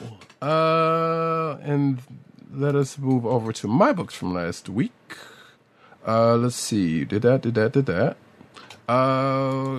Hawkeye, Kate Bishop, #1. So you did not... I didn't get to it. Yeah. So, not surprising, Kate Bishop has her own... I believe this is a mini-series, now that I think about it, and not an ongoing series.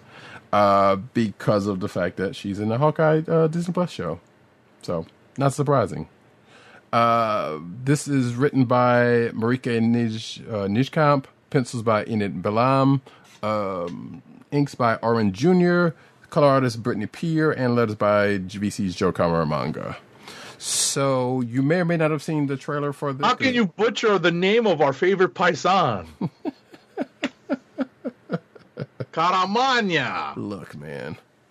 Back off, man. I'm a scientist. Anyway. So the good thing about this, if you did not know that much about Kate Bishop, there's a little bit, well, it doesn't really give her backstory, but it does give her a little bit of catch up on her current status at this point. That being said, like she ends up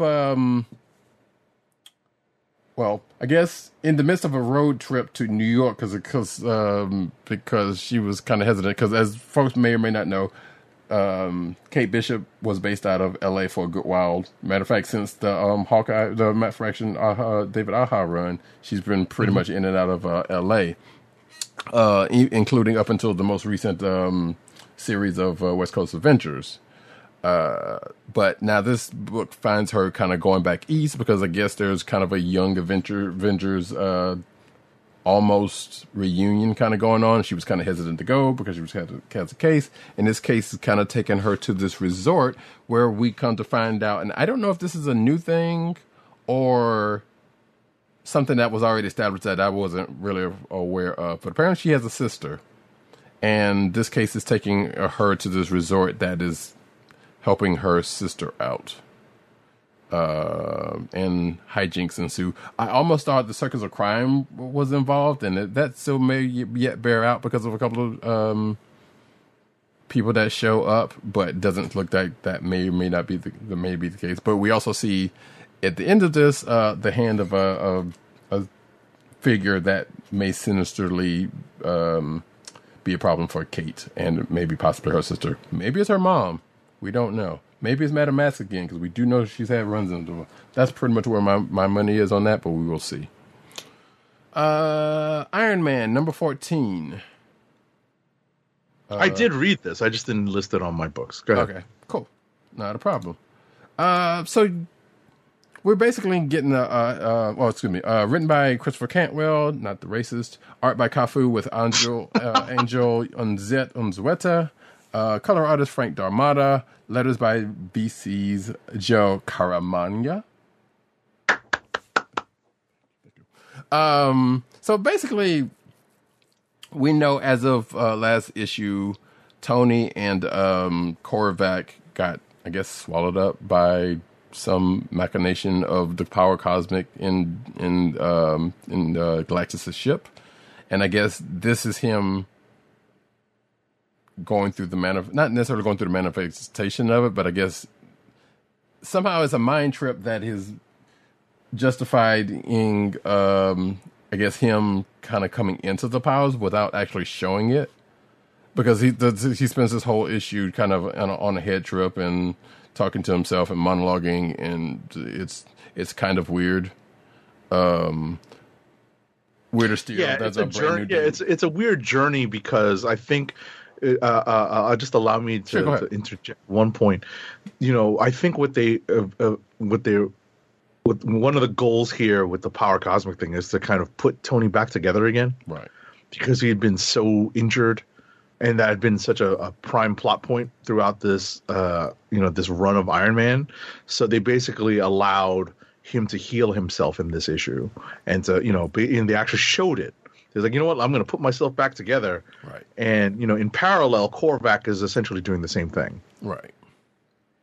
And to put it into some sort of perspective, but it is actually happened. I would want to believe this is the case. There's a Brand New Day reference, like spoken out, near the end of the book. Interesting. I'll go back. Yeah. Because the words "brand new day" definitely show up, and I was like, "Is that really a similar reference to that event, or you just, you just had to slide that in there?" But regardless, that's pretty much the gist of this whole thing. And then at the end of it, we get to see the suit that's on the cover. Right. If you're watching the video version, and yes, we'll get to see him use it next issue. And also, weirdly enough, because I believe between either this week or last week, Iron Man has been in books. And a matter of fact, one book where I believe probably takes place prior to this, but he's still on the space mission, because I think he comes in through a video call or something like that. That might have been, I think that was Avengers, now that I think about it. Where it looks like he may or may not be on a video call, a holographic call, but it was pretty much right before this issue happens, because he's still in his old suit, or his older suit. So, I assume at some point they're going to catch up with this at some point, because we know we've seen a couple of books where Iron Man has shown up and still hasn't really caught up to this point yet. Which, quite naturally, I guess they're waiting for this, and then. Well, they're ahead of the. What's funny? Avengers is ahead of this. Right. Wait, you mean? Yeah, Avengers is ahead of this Iron Man story. Mm-hmm. Well, yeah, Avengers 50. Yeah, they remember that whole. That sequence where they talk about getting new blood, but that's the part I'm talking about, right? Yeah. And that was the part I'm referring to. Mm-hmm. So, but like I said, it just hasn't cut back around to, or the rest of the universe, I guess, hasn't really caught back up to. Even though we've seen Ben Reilly's back on Earth and he's Spider-Man now, but that's still things with things. Anyway, that's Iron Man 14. Last week is Robin number 8. I enjoyed this issue, actually. Written by Joshua Williamson, art by Gleb Melnikov and Max Dunbar, colors by Hi-Fi, lettering by ALW's Troy Pateri. Go ahead, I read this too. No worry about spoiling it. Okay, cool. So, to put it in layman's terms, it's a slobber knocker. Because shout out to JR. Exactly. So it's down to the last two combatants in this kind of Mortal Kombat-ish type tournament, and it's down to Damon and Connor Hawk. They fight again. It goes to a place, but then the turn happens, and something else presents itself.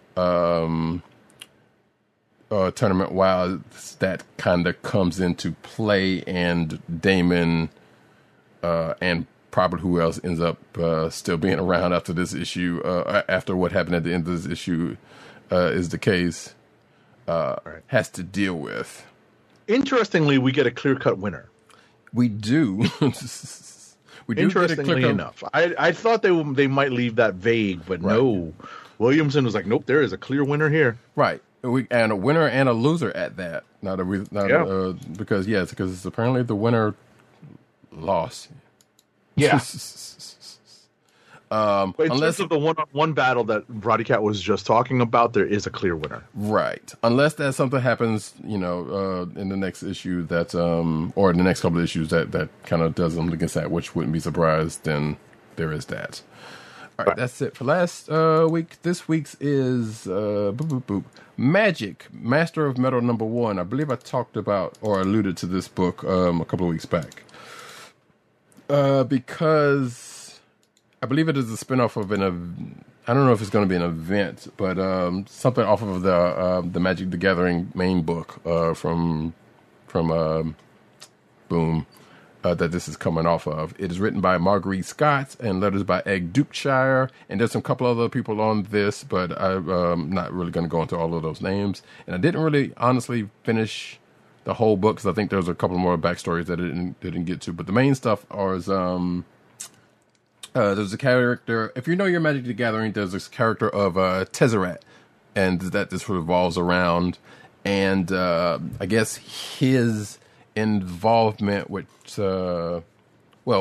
his musings and his involvement with the whole Marit Large thing that is going on in the main book, and I believe this is kind of coming off of that. There are mentions of a couple other Magic the Gathering characters such as Jace Balerion, Strixhaven's being mentioned, but that's a more fairly new thing in Magic the Gathering parlance lore. Liliana shows up because I believe that's one of the only other people that hasn't shown up in this point, with the exception of probably a half a dozen other people. But we wouldn't even go into that. So the whole thing is pretty much surrounded by this character and what he's been getting into and musing about his status in the multiverse. So, like I said, if you are a fan of Magic the Gathering, give it a look-see. Marauders number 26 is next up. Did you read? You didn't get a chance to read this? I did not get a chance to read this. All right. So I'm just going to say 3 words. Well, actually, technically like 5. But Iceman versus Fin Fang Foom.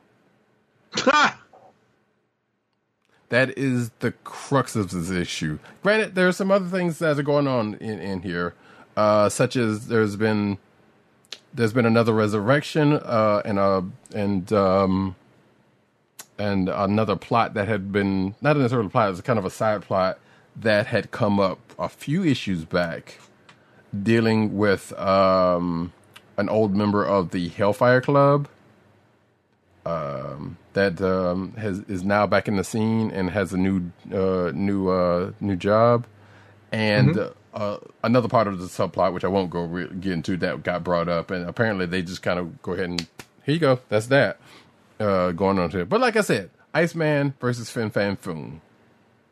Okay, enough said.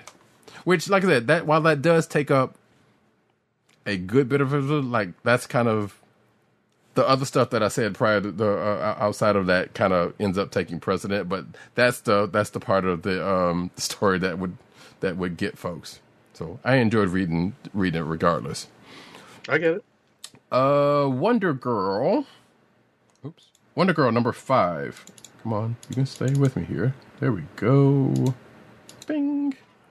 Written by Joel Jones, art by Adriana Mello, colors by Jody Bearlaire, letters by Pat Brousseau. So, after the events of last issue,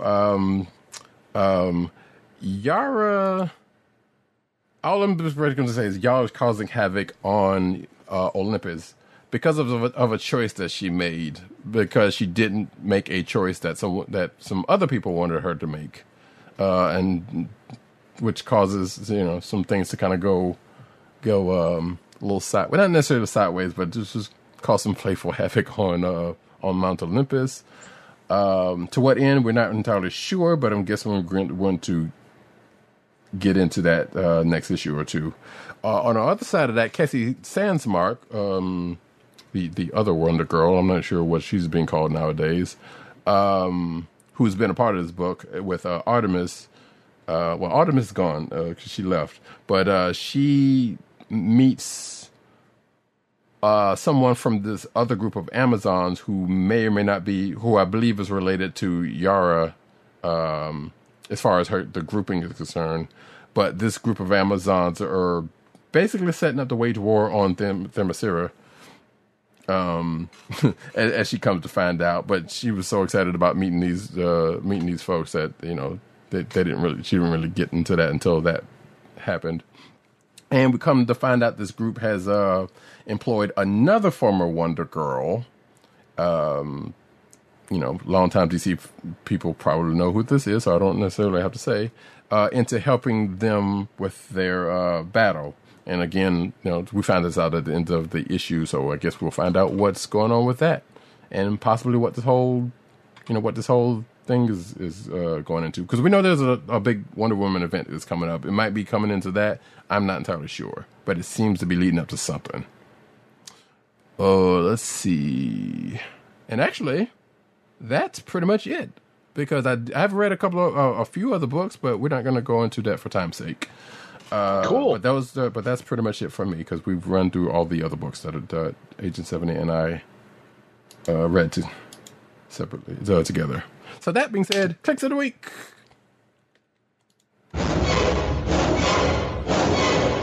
So we do have one click of the week from both weeks, actually, from Tim. He said for last week was Hulk number 1 because, and for this week he has Avengers number 50. So yeah, both pretty good picks, I would say. Can't necessarily go wrong with either one of those picks. But that is pretty much the only one we got. So what you got yours? I would say that for last week, I'm a little in between. I definitely did like that Hulk number 1. Mm-hmm. I also liked Thor number 19, because it's, it was such a great opening issue for this arc. So I'm a little bit torn between those two. For this week, it's a little easier because while I enjoyed Fantastic Four number 38, I thought that the art was just a little off-putting in that. X-Men, the Trial of Magneto number 4 was just a little too wild for me. And again, the art I thought was just a little loose on Daredevil number 36 because I was so used to Marco Cacchetto on Daredevil, but then we know that he's drawing the Devil's Reign stuff, which is why he didn't draw this particular issue. So, I thought that was a pretty strong ending to this particular run of Daredevil, this volume of Daredevil, for this week. So I think what I'm going to do is, for last week, I'm going to go with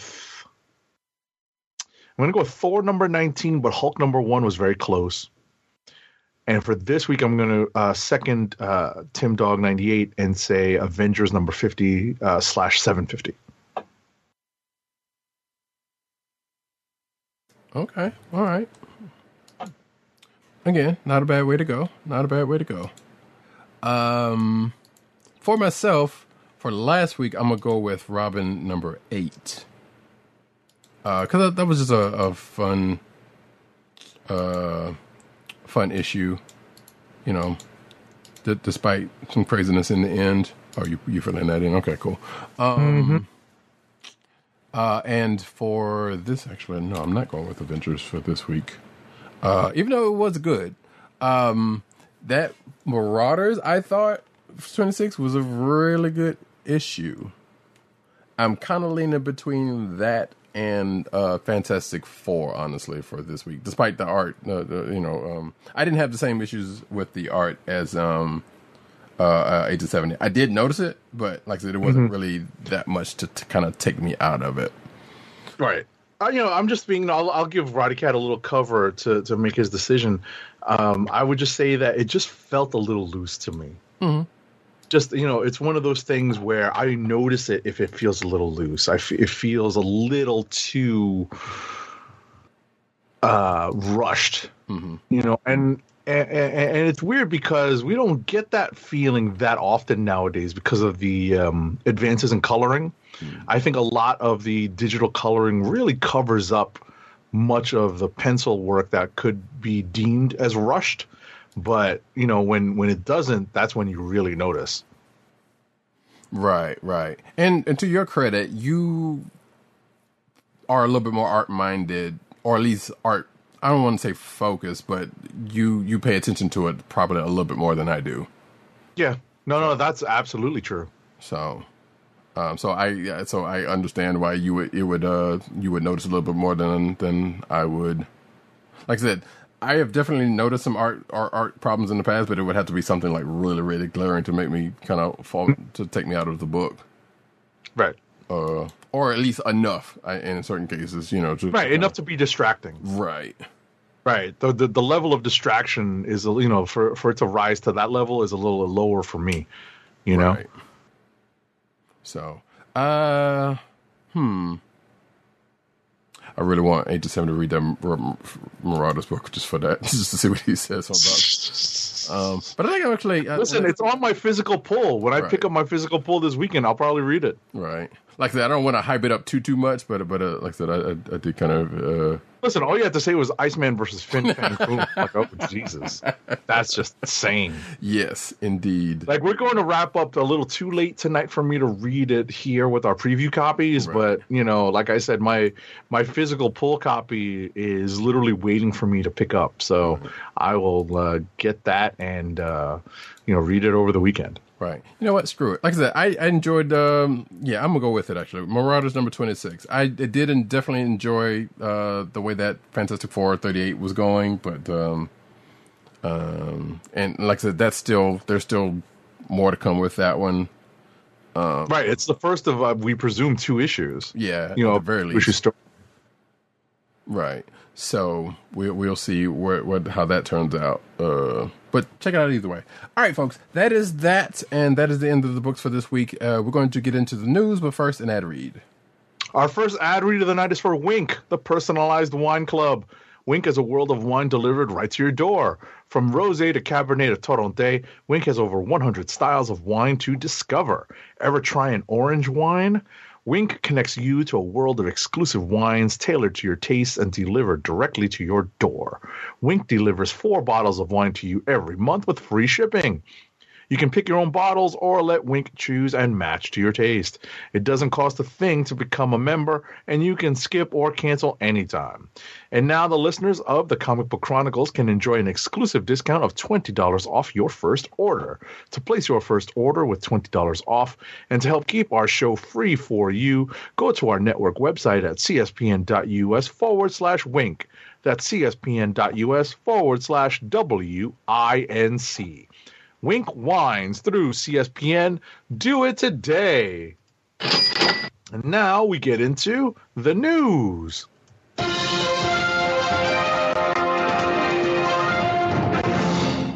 And we start off as we do each week with the cinematic news. First up, Delroy Lindo joins Mahershala Ali in Marvel Studios' vampire adventure, a.k.a. Blade.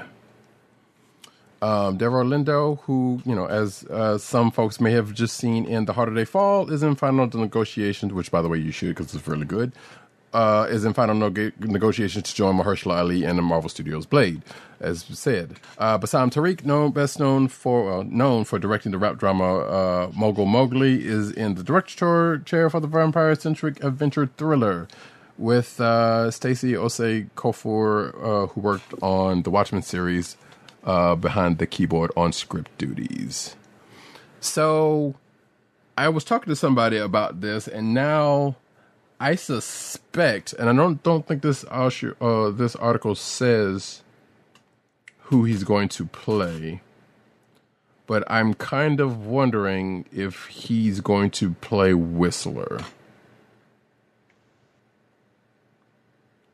I mean, he could very well be a bad guy. We don't know. It's something there. Because I was talking to somebody, like I said, and I was thinking, like, well, I wonder if they get Wesley Snipes in some capacity, maybe they could have him as Whistler.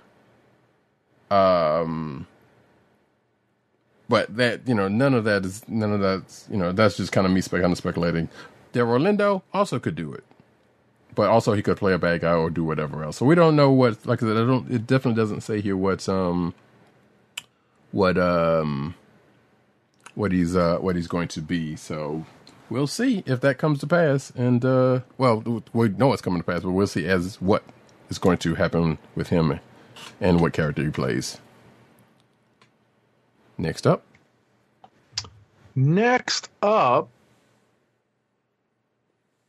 principal photography has wrapped on Ant-Man and the Wasp: Quantumania. Director Peyton Reed, who has helmed all three films in the franchise thus far, broke the news on Twitter. Along with the announcement, he shared some art of the Wasp riding on Giant Man's head, or a small version of Wasp on regular-sized Ant-Man's head, by Mark James Hiblin. There's more than a year before the film hits theaters because of Marvel Studios pushing back its entire slate. It's going to see the return of Paul Rudd, Scott Lang, Evangeline Lilly's Hope Van Dyne, Michael Douglas's Hank Pym, and Michelle Pfeiffer's Janet Van Dyne. A number of supporting characters are also expected to return, but we won't see T.I., nor will we see Judy Greer's Maggie Lang. We're going to obviously get, it's been announced already, we're going to get Jonathan Majors as Kang in this movie, so that's going to be a big deal. He's going to serve as the primary villain, so let's look forward to more news on Quantumania as things go forward. Yes, what you're going to do when Quantumania runs wild on you, brother. Exactly.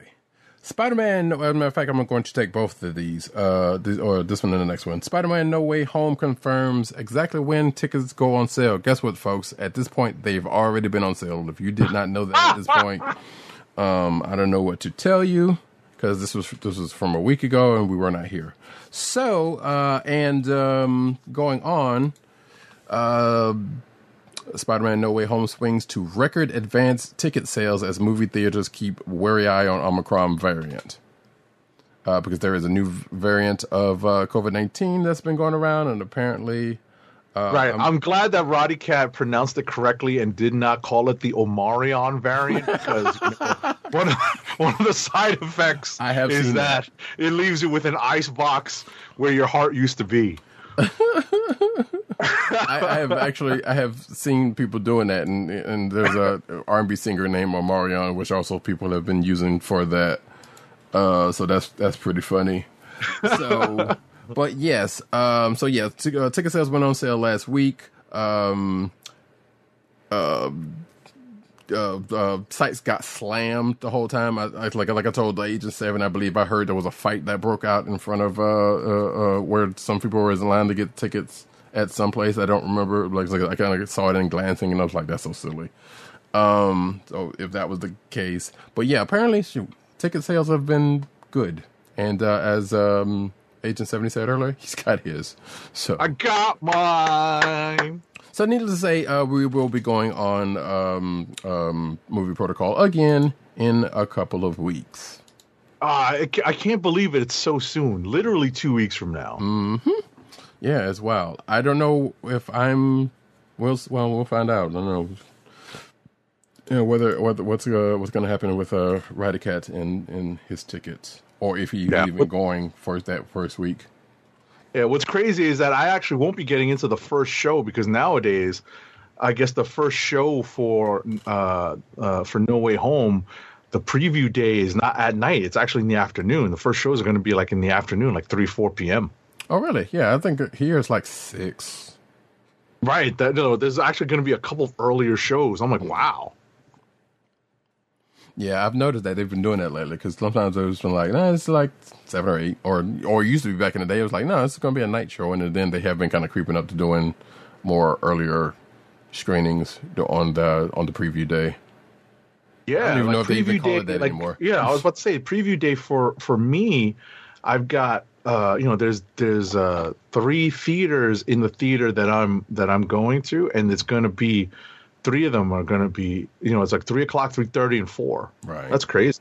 Yeah, that's ridiculous. So, as folks may or may not remember, my last outing to the movie theaters was not totally pleasant, even if the movie was. So, yeah, like I said, that is also kind of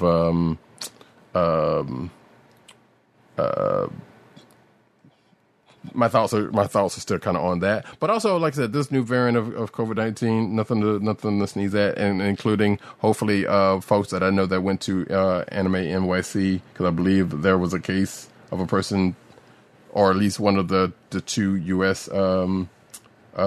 Sightings of that variant, one of which came from there, or from a person that went there.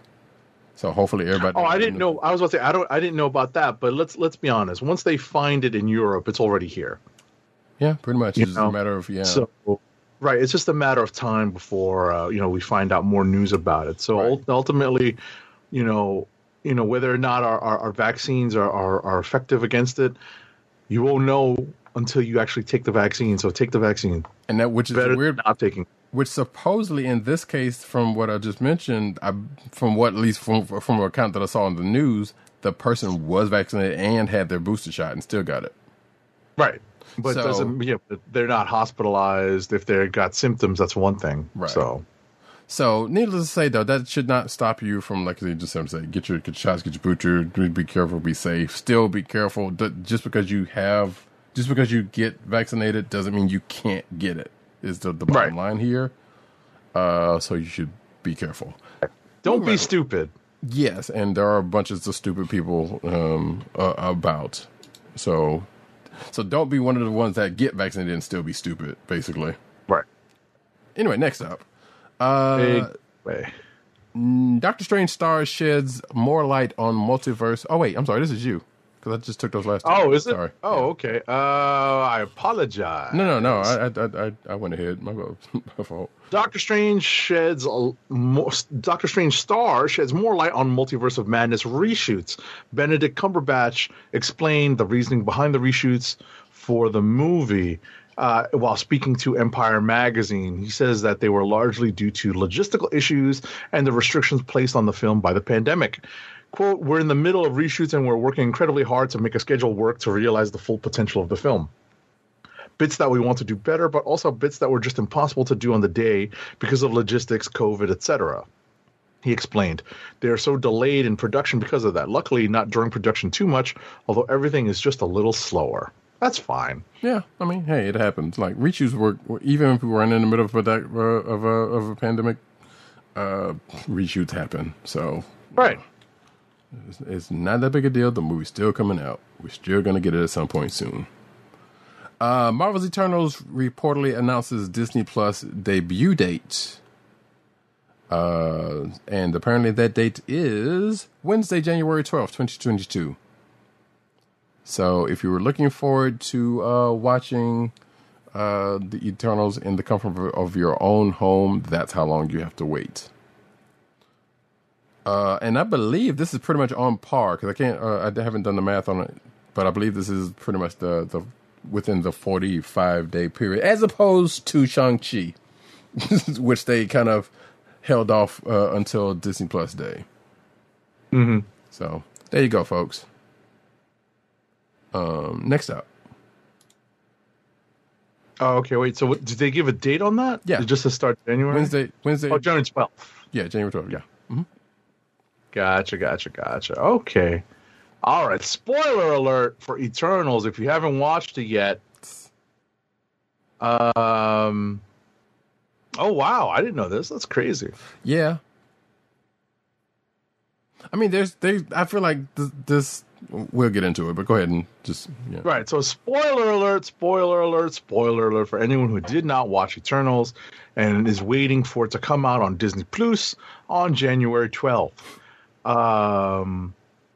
Let's just say Richard Madden's character doesn't make it out at the end of the movie, and it's confirmed here by an Eternals writer that in fact is a lasting decision. Is something that's going to last. Right.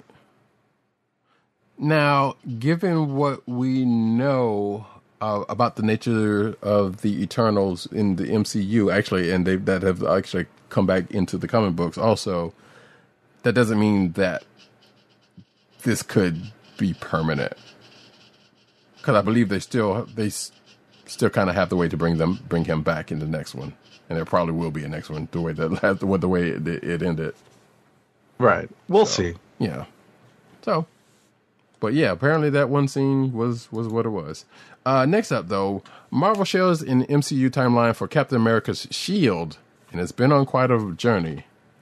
So, for some reason, Marvel, I guess this is like Marvel UK, released a timeline involving the Shield in the MCU. And it goes from the Shield's creation by Howard Stark in 1943 and ends with Sam Wilson taking on the mantle of Captain America, as we have seen. So, and according to this article's writer, it's pretty cool and interesting to see the timeline all laid out like this, and they cannot wait to see the journey of the Shield to continue.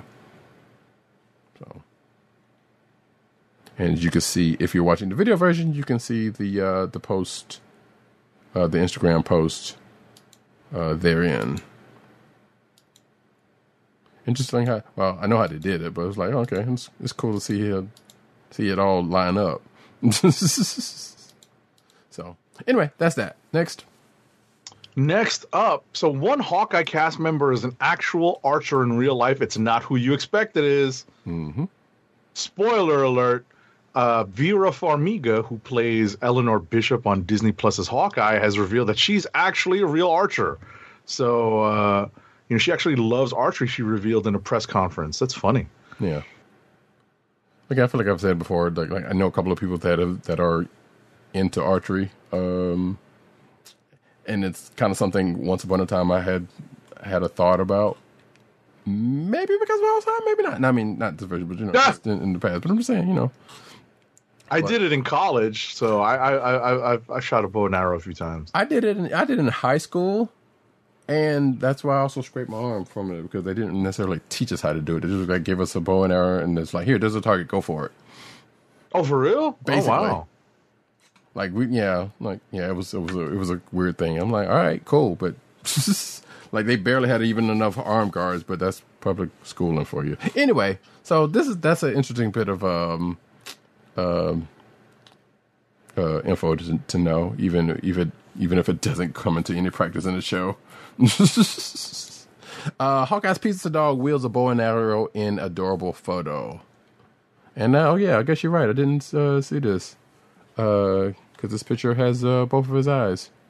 Look at his good pupper. Look at his good pupper. He's a good boy. He is. So yeah. So the animal actor behind Pizza Dog is a golden retriever. We know this, named Jolt, and she celebrated Hawkeye's premiere by showing off her very own bow and arrow, which looks like a Minecraft bow and arrow, or at least a Minecraft bow. In her mouth, you can see the picture right here. Let's see, the pup posts her own Instagram account where she shows off her works and what she does in her free time, kind of like that the Hawkeye series. Because the thing was, this is what Clint does when he's not been in an adventure. So yeah, let's see. Like I said, that's it. There's nothing else to do. Just look at the picture if you're watching the video version, and you should sometimes, folks. Next up. Oh, this is lame. This is a spoiler alert for the first 2 episodes of Hawkeye. So somebody spotted a teeny tiny continuity error in the episode where, we talked earlier about how Kate Bishop was actually in New York for the Battle of New York, and some of the shots don't necessarily match up with the timeline of what happens in the Avengers movie. I'll leave it at that. Moving on. Yes, one particular shot. Actually, there was also another article I came across where somebody found an error in the Black Widow movie because of an item that shows up, or a particular version of an item that shows up, which I would not have known, and I still kind of wouldn't care if I hadn't watched a particular episode of The Toys That Made Us. But we don't need to necessarily get into that. But I didn't put it in an order. I just thought I'll bring it up now. Anyway, Disney Plus removed 2 Marvel movies. Fantastic Four and Fantastic Four: Rise of the Silver Surfer was pulled from Disney Plus streaming library as of December 1st. Which is slightly kind of a bummer because I was actually going to rewatch that at some point, Eventually, right? Yeah. I wanted to actually watch the Rise of the Silver Surfer because I don't think I'd ever watched that all the way through. I have, and it's not great, but oh no, yeah, especially one particular part, but yeah. The CG is what it is. Let's see, but it's removed from this content. Oh wait. Fantastic Four had a pretty good surprise run on Disney as the streaming service removed it from the content library back in August, only to quietly return it just days later. Which we may have talked about that, I don't remember. So I guess it's worth noting that the last Fantastic Four movie is still on there. The reboot with Michael B. Jordan and crew.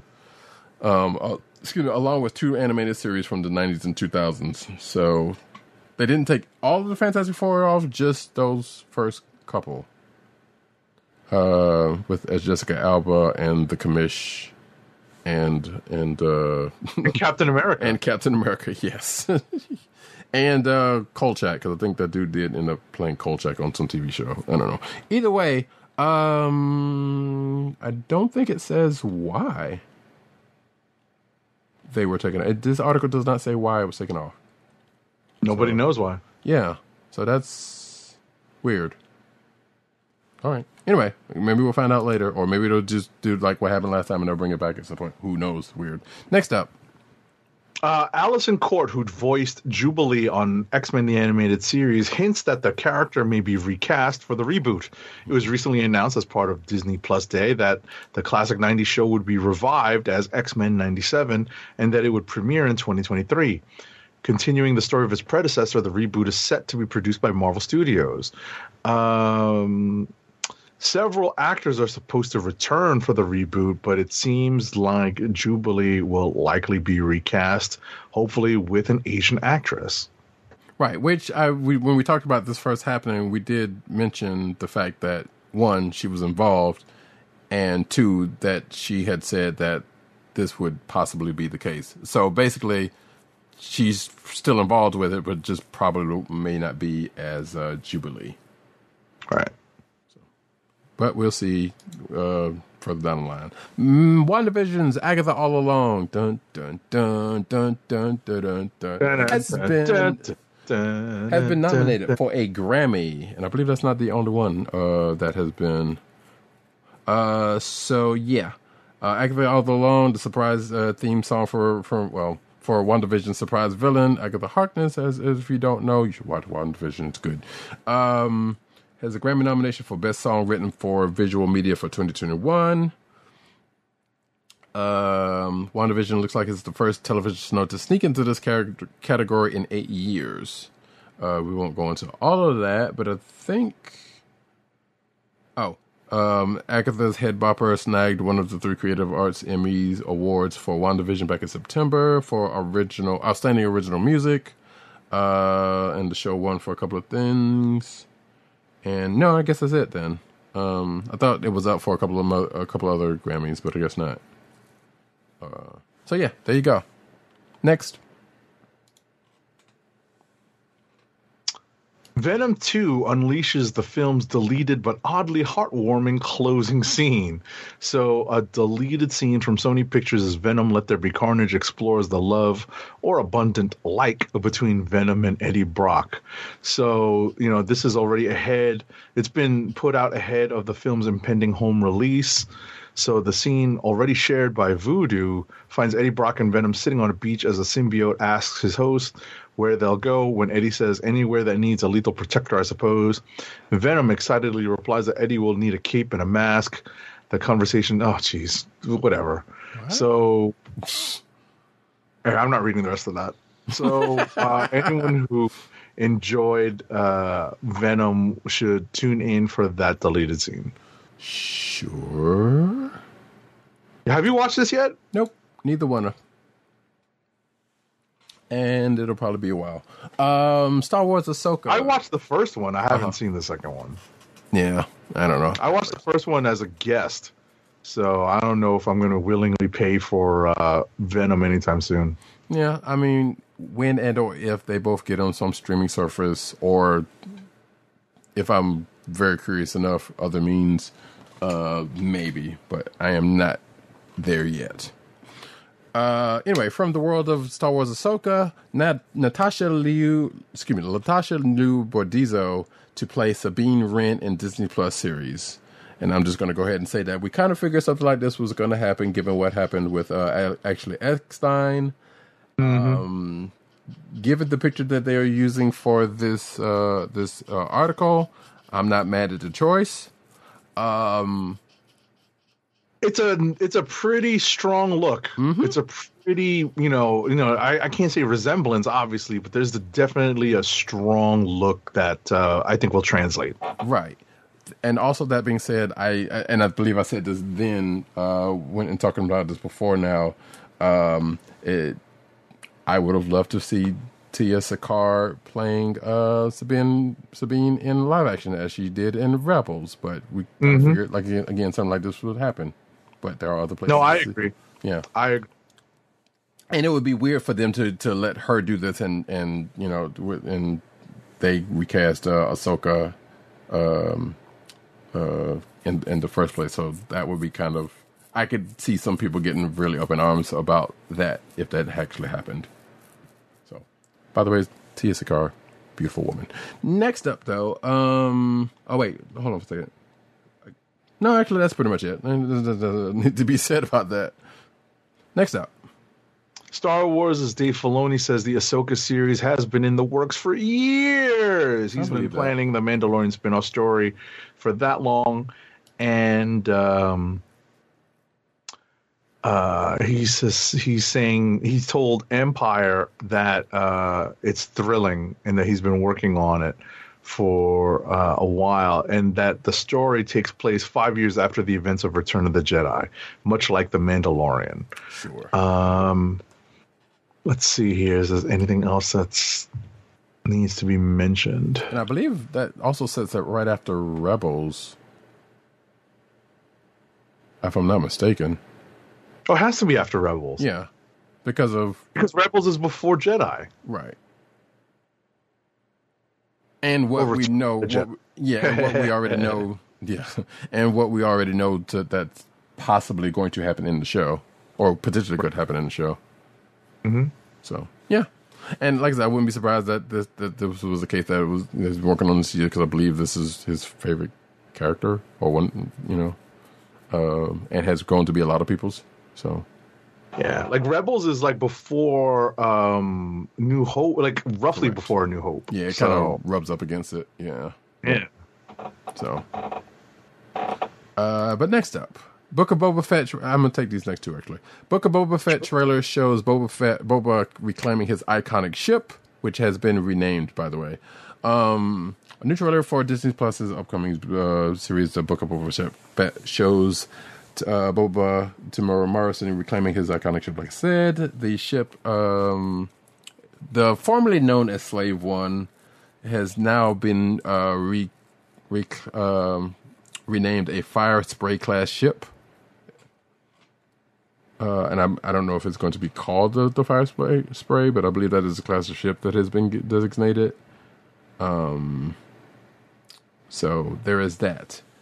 But also, in this, I believe in the same trailer, it teases the bounty hunter's escape from the Sarlacc pit, which is a moment that we've pretty much all been curious. Well, a lot of people, fans of Boba Fett specifically, have been curious. Yeah, they've about. Imagined, right? Yes. Everyone's imagined it. So, well, actually, I think it was in a book though, in an extended universe book. So they may be possibly taking from that. We don't know because, as we know, just like in the MCU, and this is pretty much possibly why Star Wars canon has been taking current canon in bits and pieces out of the extended universe of just in the Star Wars universe. So it wouldn't be surprised if they kind of cherry picked this one out of it. Or that particular thing out of it. Maybe not the same way that it was presented then, but possibly. We'll see. Next up. all right, next up, this is a spoiler for Netflix's Cowboy Bebop live action adaptation. So if you did not make it to the end, this is a spoiler. Did you watch this yet, Roddy Cat? I'm still yes and no. I have not watched the end of it, but I still got like 2, maybe 3 episodes to go. All right, so I finished this. So yeah, I'm not going to spoil. I know you read this already. You know, in this up, but the bottom line here is a character that was missing noticeably from the advertisements does in fact show up at the end of this first season. Right, and you can see who that is in the title. So you know, Right. or at least the one, because I mean, even if you watch like half of it, the character has been mentioned, and people have been asking where this character was before the show even actually came out. So I'm surprised that I actually made it all the way through. Like part of that show is actually pretty difficult to watch. So I can tell you that I am not a fan of the Danielle Pineda character. Really? Huh? Yeah. I kind of like that version. I'm like she's a bit much, admittedly, but no, I kind of. Yeah, it's a bit much. Like it kind of rubbed me the wrong way. Right. Like the way Yeah, I can see that. because the character already rubbed me the wrong way, but the way the direction they took it, Right. I was like, ooh. Right. So, but that's just my 2 cents, folks. Sure. In one way, they took it in a interesting and not surprising way, because I don't recall in the original series that was a thing that happened, but not to go into that. Regardless. All right, no, not even that part. Yeah, exactly. I know what you're talking about. Not Yeah. even that part, but yeah, Right. yeah. Because it was a nice little scene right there. But anyway, I feel like some people wouldn't know what I'm talking about, and I don't even have to say anything. But yeah, I could see where her character ended up kind of was a little too much. I mean, it could be a little bit much, but I kind of liked it. I kind of dug it.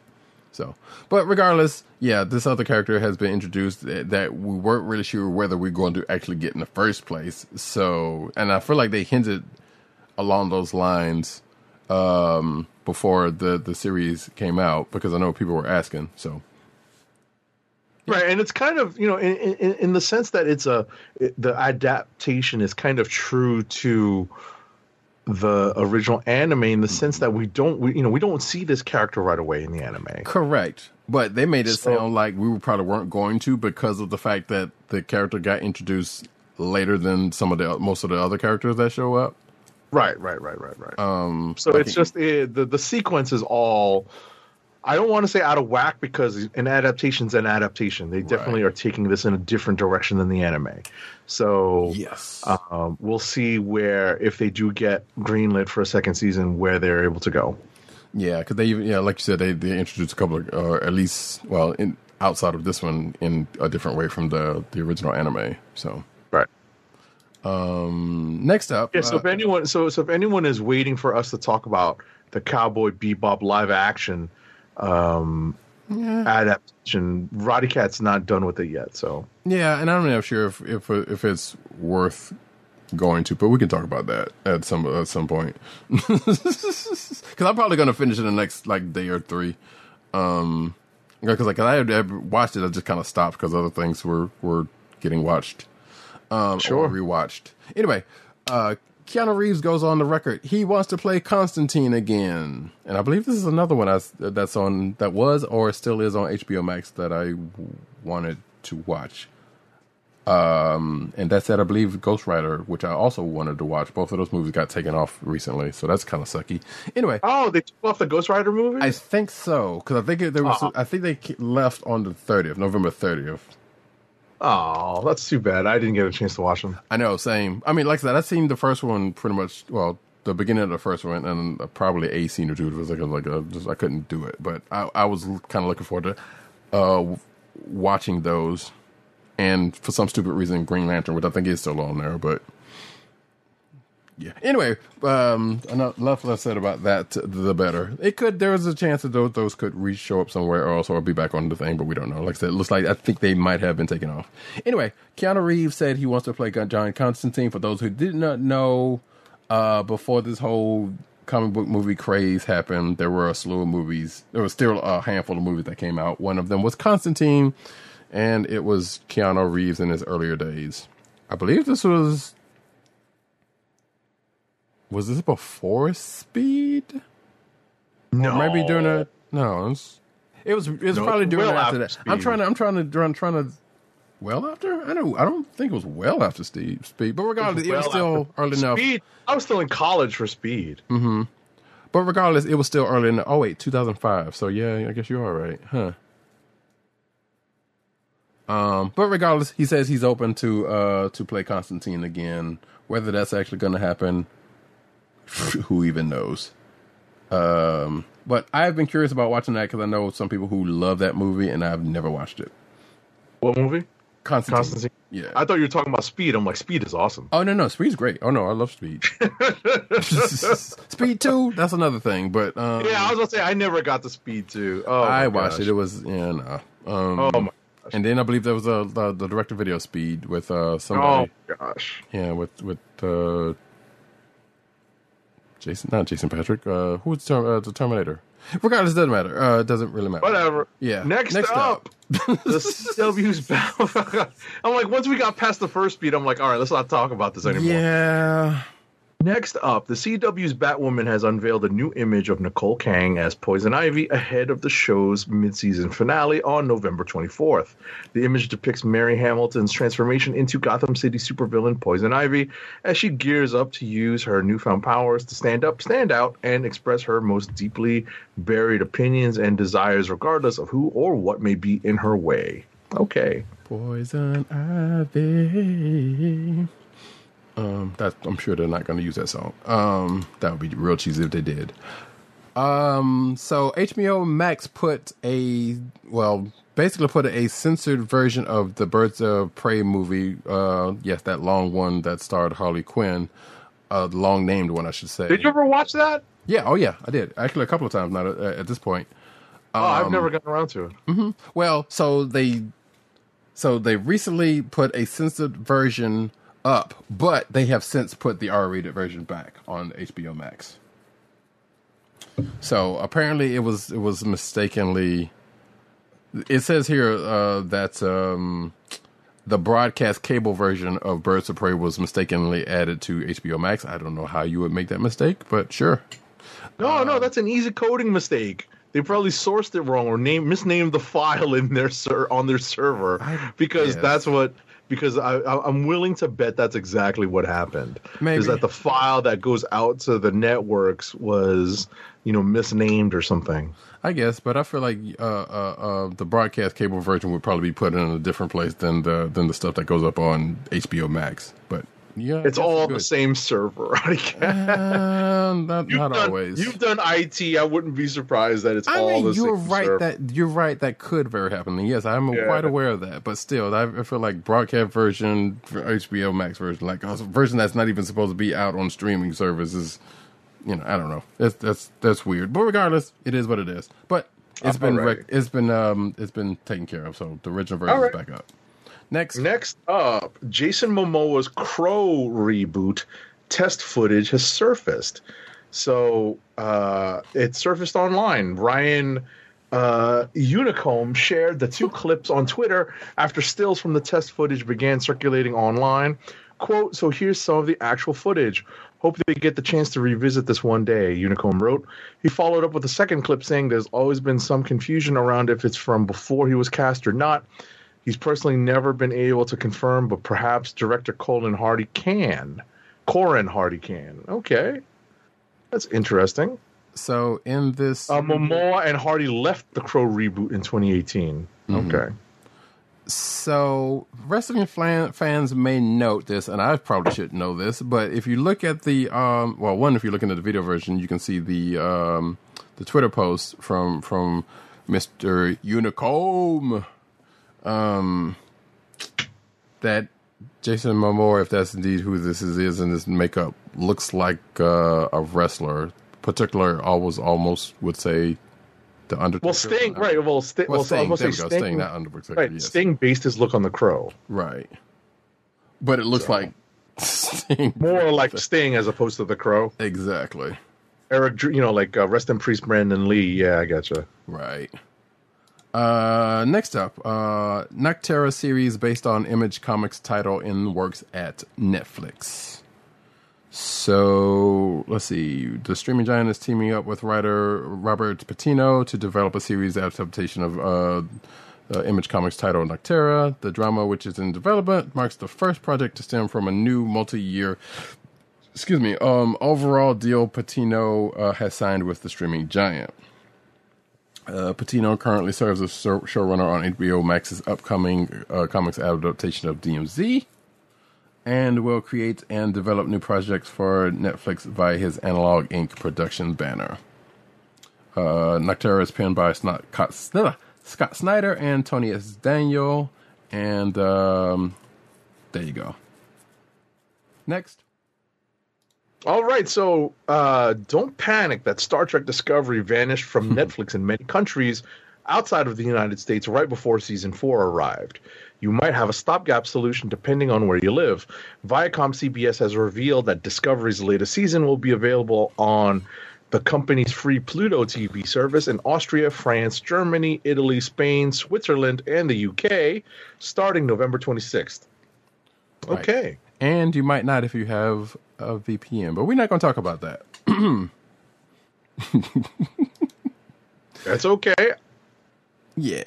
There's many reasons to have a VPN. So anyway, the Animation Guild's writers are ready to negotiate for pay parity. And actually, I didn't get a follow up to this article, but apparently, after months of negotiations between the International Alliance of Theatrical Stage Employees and the Alliance of Motion Picture and Television Producers, the two organizations finally came to an agreement last month, shortly after the first group threatened to strike. Through the first group's leadership made the newly ratified basic agreement out to be a major win for the union. Multiple members were quick to voice their concerns that the new deal didn't go far enough to address issues for better residuals and stricter protections for on-set breaks. And like I said, I didn't get a follow-up to this, but apparently this is probably something still going.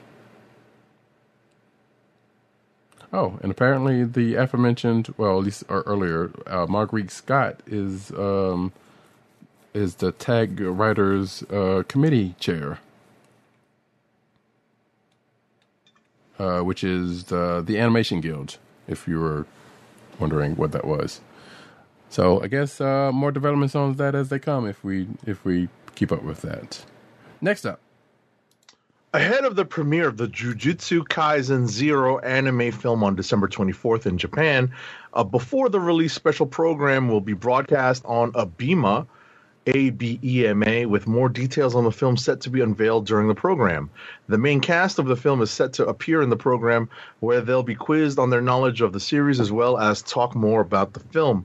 The special is set to air on the ABEMA platform on December 4th at 8 p.m. for an hour. After the airing, the entire Jujutsu Kaisen TV anime will be aired as a marathon. MAPPA returns to animate Jujutsu Kaisen 0 with director Sung-Hoo Park at the helm and Toho distributing the film in theaters in Japan. The anime film was announced at the end of the Jujutsu Kaisen TV anime series, which is streaming on Crunchyroll and other places. So I guess this movie may be similar to Demon Slayer, where it may be more impactful on the series as a whole. Maybe, but it sounds like I believe this is something that takes place before the series, as opposed to that Demon Slayer movie being in between seasons. Well, yeah, like literally like a continuation. Right. Yeah. So, but yeah, I'm not entirely sure, and I don't know when we're going to get over here. So, that's that.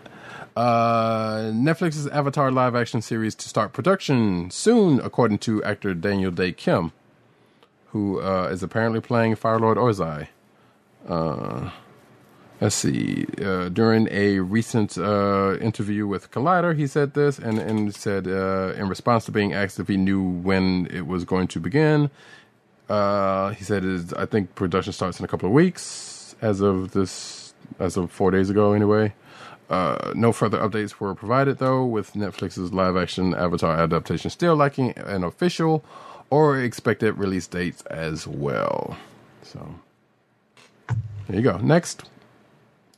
Peanuts is celebrating New Year's Eve in Lucy Van Pelt-focused special. So Apple TV dropped a trailer for the upcoming Peanuts special for Old Lang Syne, which is the title and the title of the special. The trailer sees Lucy reeling from her grandmother not showing up for Christmas. To help prove how lovable she is, Lucy decides to throw an extravagant New Year's Eve party. Meanwhile, Charlie Brown reflects on his various New Year's resolutions, none of which he's been able to accomplish. I love it. And they better not put Franklin on the side of the table by his damn self. God damn it.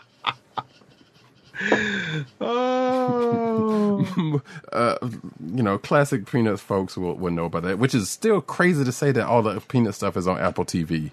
That is absolutely crazy. Anyway, I'll take these next two. The Matrix 4 image pits Hamilton's Jonathan Groff against Keanu Reeves' Neo. So, yeah, apparently there's a new image from The Matrix Resurrections that said what I just said. As you can see here in the video version, you can see the Keanu's kick being blocked by King George, who I guess is going to be an agent in Matrix Resurrections.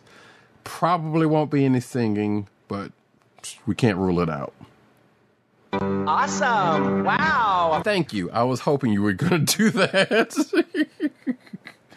Thank you very much. I appreciate that. If you haven't seen Hamilton, then you're missing out. It's still on. I believe it's still on Disney Plus. So yeah. Anyway, it is. Yeah, it is. And next up, the Matrix Resurrections announces ticket pre-sales date with deja vu inducing trailer. And I believe it's the film's official Twitter account also confirmed tickets go on sale December 6th. So if you still have money from getting your some Spider-Man tickets and you're going to go check out this next Matrix thing, then there you go. Yeah.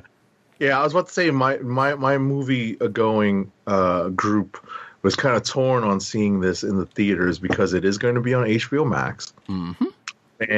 But it feels like this is a theater experience. Yeah. So we may circle back to it once we watch it at home and see if it's worth going to the theaters.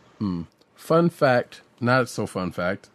I don't believe I've watched. No, actually, that's not true. I definitely didn't watch the first Matrix in the movie theaters. Because in fact, I watched it. That was the first movie I got a Blu-ray. I mean, a DVD player for my computer, no less. Wow. Yeah. No, I definitely watched that on after a Blockbuster rental. I want to say I probably watched it on VHS. Right. In fact, I bought the movie before I even had the DVD player for my PC, and then ended up buying because I was sitting on it for like a couple of weeks before I ended up get one and putting it in. But I believe I have since watched like one or if not two. Probably the other two I watched in the theater, which Gotcha. that was the wrong order to do that in. Some would argue. Listen, I admit I'm pretty sure I watched the second two in the theater as well. Right. So, but this one, yeah, I'm kind of like you and your guru. Like, I don't know. This is going to be on HBO Max, and I don't know. That's a hard proposition given these days and times. Even though, like you said, We're just coming off of watching watching No Way Home. Right. So it's a lot of time spent in the movie theaters during the holidays, especially if things get a little hairy, public health wise. So yeah, I don't know about you, but my D20 dice rolls have not been that great, and I haven't even been playing Dungeons and Dragons. So that's funny. If you're asking why Roddy Cat would just randomly roll around a D20, don't worry about it. Don't worry about it, sweetheart. Anyway, next up. We're getting. Oh no, we're transitioning, right? Yes, we are. We're getting into the comic book news. DC's Trinity just welcomed another hero, and that's important, except for the fact that it's from Justice League Last Ride, which I know they did say Infinite Frontier is pretty much making everything canon, but I think this is still kind of an Elseworlds thing. I don't really know because I haven't been reading this thing. Regardless, this is a spoiler for Justice League Last Ride number 7. And we know what the Trinity is: Superman, Batman, Wonder Woman, and I believe they just added Martian Manhunter to the quadrilogy. Sure, yes. So it's no longer the Trinity in this, whatever this timeline is. And this article goes on to give reasons for it, I believe. But I haven't read any of that, so it doesn't matter. Moving right along. All right, next up, DC writer Joshua Williamson breaks down new Justice League Incarnate series. So, he says that the miniseries is 5 issues, but it is the second act of the Infinite Frontier saga that they're building over at DC. It's a trilogy that started with Infinite Frontier number 0, following Dark Knight's Death Metal. Excellent! Then they have Justice League Incarnate, which is the second act, but it also spreads out across the DCU that connects and ties together. By the time we get to the third act in 2022, you'll see how it all comes together. Okay. Sure. Worth noting, the Justice League Incarnate started this week. In case you were wondering. Yeah, there's too many. Listen, there's too many books that came out last week and this week. Yeah. For whatever reason, Thanksgiving week and the week following, because of shipping delays and whatnot, these last, this week and last week, there's just way too many books for us to keep up with. So there's a couple of things that definitely fell through the cracks in terms of our reading list here. Yeah. Next up, WB's. So I had this in the thing last week and we forgot to do it for some odd reason. But WB's Multiverses officially announced, features Batman, Arya Stark, and more. So this is a video game, folks. This is, if you know the likes of Super Smash Brothers or Brawlhalla, this is pretty much one of those games. And like I said, or like this thing says, it's going to be various characters from the Warner Brothers multiverse, including those that I've mentioned, and including Shaggy, and her brother. But apparently they're getting some voices behind this too, because it's like Batman's being voiced by Kevin Conroy, Superman's being voiced by George Newbern, Harley Quinn's being voiced by Charles Strong. So we got some names on it. Matthew Lillard's apparently doing Shaggy, which is kind of bringing back that whole Ultra Instinct Shaggy thing, I think, almost also, as well as other people who are known. There's some Steven Universe characters, Adventure Time, like I said, Ari, Macy Williams is voicing Arya Stark, et cetera, et cetera, et cetera. So it's going to be well voiced, if anything, or at least voiced, if anything else, whatever. And it's going to be free to play, so, it may be good, it may be bad, but at least it'll be something, I guess. It'll be a curiosity, if anything, from what I saw of it. Next up. So the developer of DC Universe Online is making a Marvel MMO. Which Dimensional Ink Studios, the latest name for the Austin, Texas branch of Daybreak Game Company, is working on a Marvel IP-based, massively multiplayer online game, according to an investor presentation. That's interesting news. It is also good and bad because, well, one, DC Universe Online has been around for 10 years at this point. Two, that game's not always been great. Never couldn't tell you. I can because I played it in the beginning. I've revisited the game here and there, and they've been constantly adding to it, but it just seems kind of dry. Like apparently, it's still got a player base because, like I said, it's been around this long. So I'm kind of iffy on what they're going to do with the Marvel IP, especially if it's going to be along the same lines as this one. Who even knows? The same company is doing both of them, which is also kind of weird because you wouldn't think either company would want that to happen. But it is what it is. So I guess we'll see what happens with that. They should have brought back Marvel Heroes. That's all I'm saying. But the company that did it in the first place is not the same one as it ended up being. Anyway, Star Wars announces Black Series Ahsoka in client figures. So there's going to be 2 new 6-inch figures based off of Star Wars The Mandalorian. As I said, the aforementioned Ahsoka Tano and The Client, which I believe was Werner Herzog's character. They will both retail for $22.99, scheduled to hit store shelves in spring 2022. Okay, next. Okay, so this is something that an artist posted. Yes. And all right, so in a post shared on Reddit, Static finally teams up with Miles Morales' Spider-Man in a piece created by artist Devon Dowdy. The fan art shows the 2 superheroes in their most recent costume designs, with Static's stylish suit, which was created by Nicholas Draper Ivy for Static Season 1. And he's teamed up with Spidey with Miles in like I guess that's the newest kind of like semi-baggy version. Right. Of the suit. So okay. And yeah, I mean, Static Suit is pretty much I don't know if it's much of a redesign of his old original classic suit, but it's pretty much that, regardless of whether it's been a redesign. No shade to the artist at all. But yeah, it is what it is. So basically, normally I would put something like this in the clickbait section, but I wanted to put this in here because I would like to see this happen. Now, a crossover between Marvel and DC hasn't happened in a good long while and probably seeks to never ever happen. But it would be nice. Yeah, it hasn't happened since Avengers JLA. Exactly. So, Marvel, well, we kind of already talked about this, but Marvel reveals Hulk may be protecting us from spoiler alert.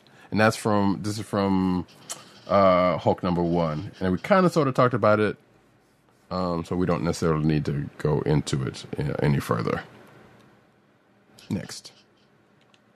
All right, next up. So I guess there's a trailer here for Hawkeye Kate Bishop #1, the issue that came out this week?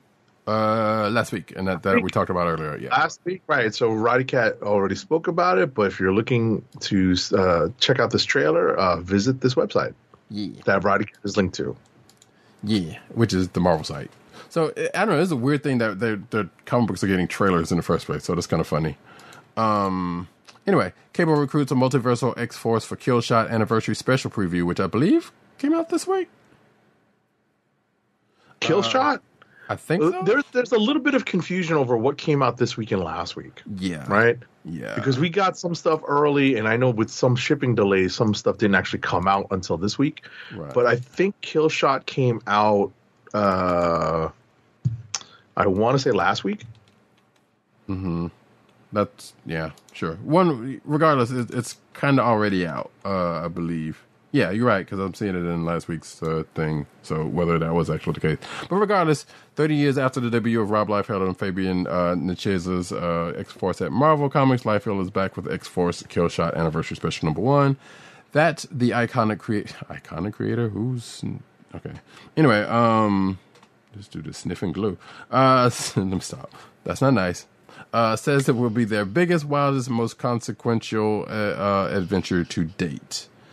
Et cetera, et cetera, et cetera. There's a preview of there's a 5-page unlettered preview of it, but the issue is already out, so you can go check one to see the other if you are so inclined. Next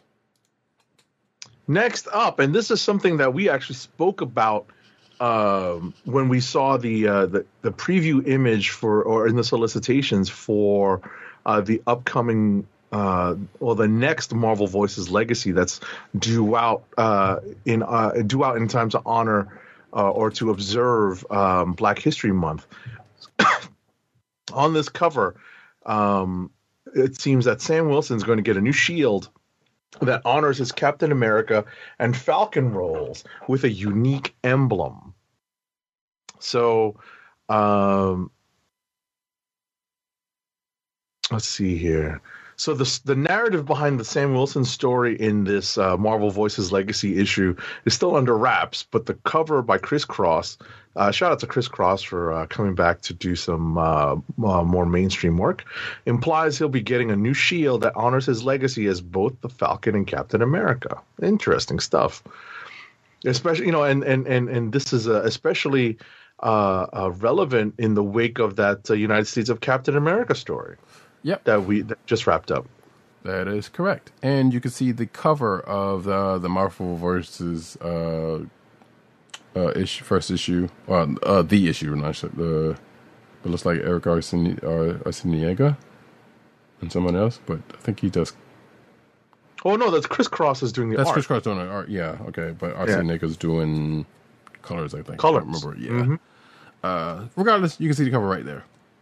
Next up, this is spoilers for Ghost Rider Kushala number 6, which is came out at some point. I don't remember. So apparently, this issue brought back the original Black Knight Sir Percy, with a new role. And it says here that Kushala and Olivia, whoever that is, visit the 70s to speak to Olivia's uncle Edgar, who's been studying the stars for years.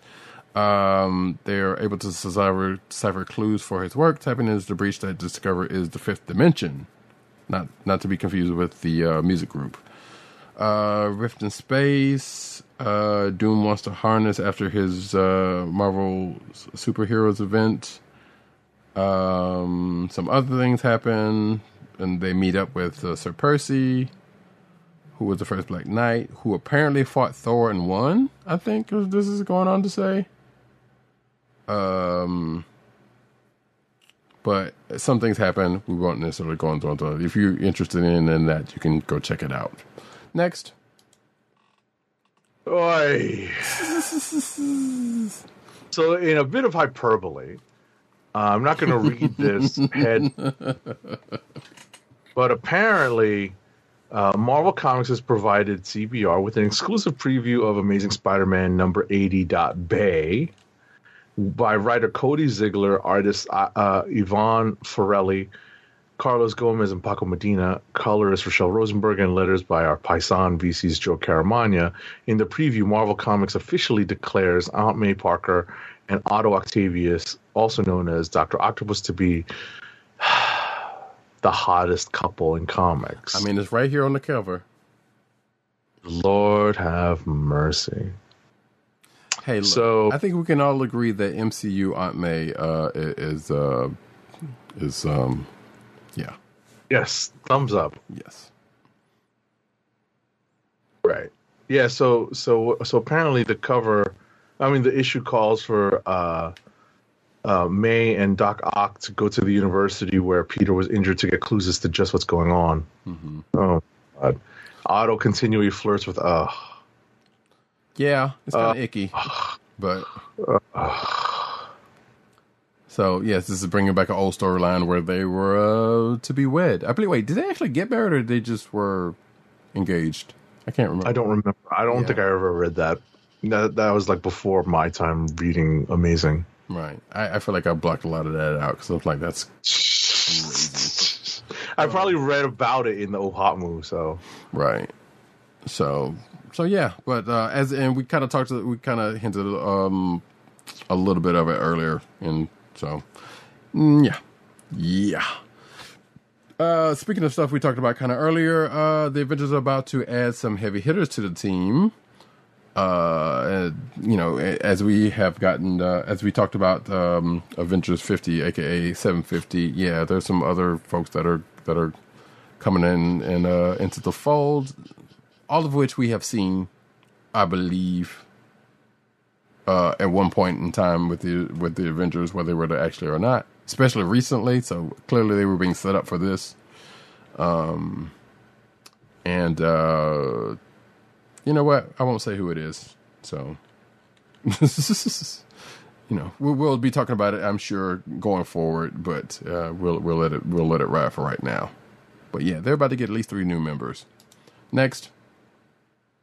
All right. So Marvel Comics may have just confirmed the new Iron Fist is exactly who we think it is. Something we talked about earlier, coming out of the events of the Death of Doctor Strange, White Fox issue that came out this week, by upcoming Iron Fist writer Alyssa Wong and artists Andy Tong, Luciano Vecchio, and Arif Prianto. All but confirms that the new Iron Fist is a hero we already know and exactly who. Some writers, including the folks over at Newsarama, has been expecting it to be Swordmaster. And then it turns out that apparently Marvel issued a press release showing a critical page from this issue with the text, Swordmaster no more. So, yeah, they are definitely not hiding this fact. Right. Yeah. Which, sometimes it's good that you do let it be a surprise, but I know that's I feel like there was something... Weirdly enough, there was something that was spoiled thanks to a certain website that I won't name for either this week or last week, or I believe from one of this week's books, that made me unfollow that particular site's Twitter account. Okay. Because of that. That's neither here nor there. Yeah, I'll ask Roddy Cat about that after the show. Yeah. Yeah. Anyway, first look at Magic number 9 from Boom Studios. So yeah, this is a press release from Boom Studios. Blase. It's a first look at Magic number 9, which is coming in December 21. Jet McCage writing it. Iguara is the artist. Colors Ariana Consani. Distinct team still together. And it goes into what they're dealing with here, which we will get into when that issue actually comes out. Next. Did Roddy Cat just say blase, like when the East is in the house? Oh my God. Danger. Nice. Very nice. There we go. All right. Jeff Lemire, Dustin Nguyen, to let Little Monsters loose at Image Comics in 2022. The creative team behind the hit Descender and Ascender series have announced their next Image Comics project, Little Monsters. The new series is akin to Lord of the Flies with vampires, following the last children living on Earth. Though living may not be the right word, these vampiric children have lived out what feels like an eternal youth amongst the remnants of human society's fading achievements. But even a vampiric childhood must come to an end, as they discover when surprising events splinter the group, setting them on a new path from which they cannot return. What comes next will change them for the rest of their eternal lives. Okay. Also, I saw this and I thought, you mean that Fred Savage and what's his face movie from back in the day? Oh no, you got me on that. That's a reference I don't get. Yeah, I gotcha. Yeah, there was I believe that's the case. It was Fred Savage and Howie Mandel, I think, did a movie together called Little Monsters, I believe. Doesn't matter. Next up, and last but not least, AWA reveals all new Latinx superhero series Primos. So the Latinx community is getting some brand new superheroes thanks to AWA, artists, writers, and artisans. And the new superhero comic book series is called Primos. not to be confused with DJ Premier. Primos will debut in both Spanish and English on February 2nd, 2022, and is a creation of comedian, actor, writer, and producer Al Madrigal from The Daily Show and Morbius, and artist Carlo Barberi from Deadpool, X-Men, Milestone, Spider-Geddon. Primos revolve around three distant cousins who are bound by their ancient spacefaring Mayan lineage to King Janab. They have one purpose above all else, and that is to save the world as we know it. It's the end of the world. Okay. They are the Primos, and in the official announcement, AWA's Chief Creative Officer Axel Alonso said they are kind of like the Latinx Guardians of the Galaxy. Of course, he would say that. And then it kind of goes on from there. So, if that is of any interest in you, February 2nd, 2022 is when that's going to premiere. And that, folks, is the end of the news section and the end of this year's show. One more ad read, please, sir. Our last ad read of the night, and you know what we read when it's a long show and it's getting late. Help us keep our podcast free by shopping at Amazon. Visit cspn.us and click the Keep Our Podcast Free link at the top of the page. From there, scroll down and click on the Amazon link to shop. Purchase items from Amazon as you normally would, whether it's books, music, electronics, jewelry, apparel, or Marvel Legends. For every purchase made on Amazon through our link, Amazon sends the CSPN a payment that helps us keep the Comic Book Chronicles podcast free for our listeners at no extra cost to you. Amazon.com through CSPN.us.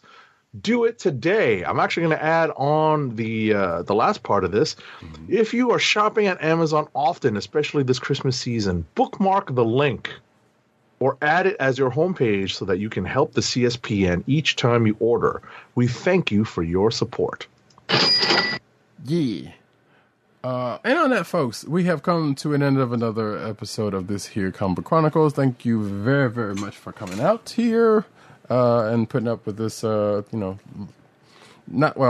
we've had longer shows than this for less content, but with less content. So this one was at least the time was slightly justified. By right, there was a lot less debating on this one. We were just trying to get through a lot of books this week. Exactly, and the amount of news that we had. So yeah, and plus with the Hawkeye stuff, which next week will be more of when we come back to it.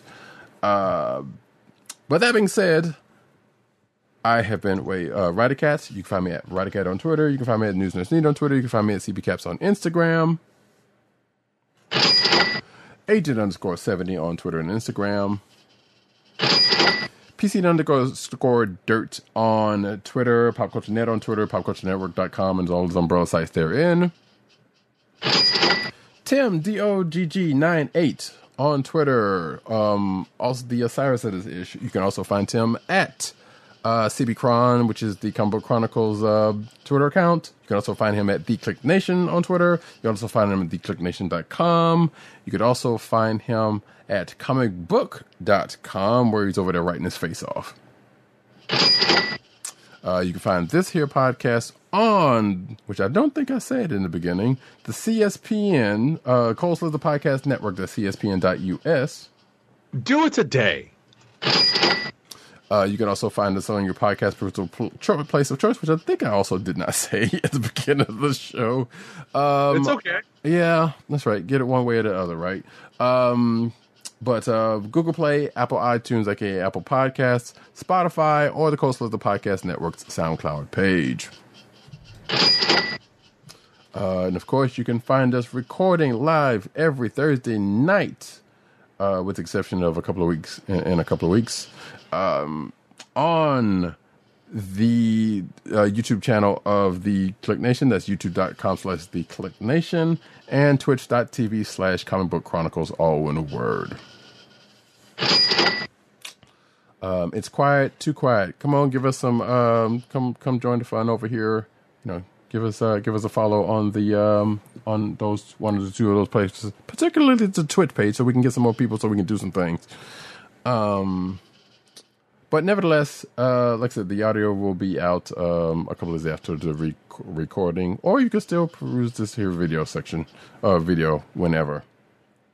That. Oh, and obviously sorry. make sure to hit like, subscribe, and hit the notification button, all that good stuff for podcasts and for video. Yee. And with that, folks, this has been the Comic Book Chronicles. Peace. Peace. One. Wakanda forever!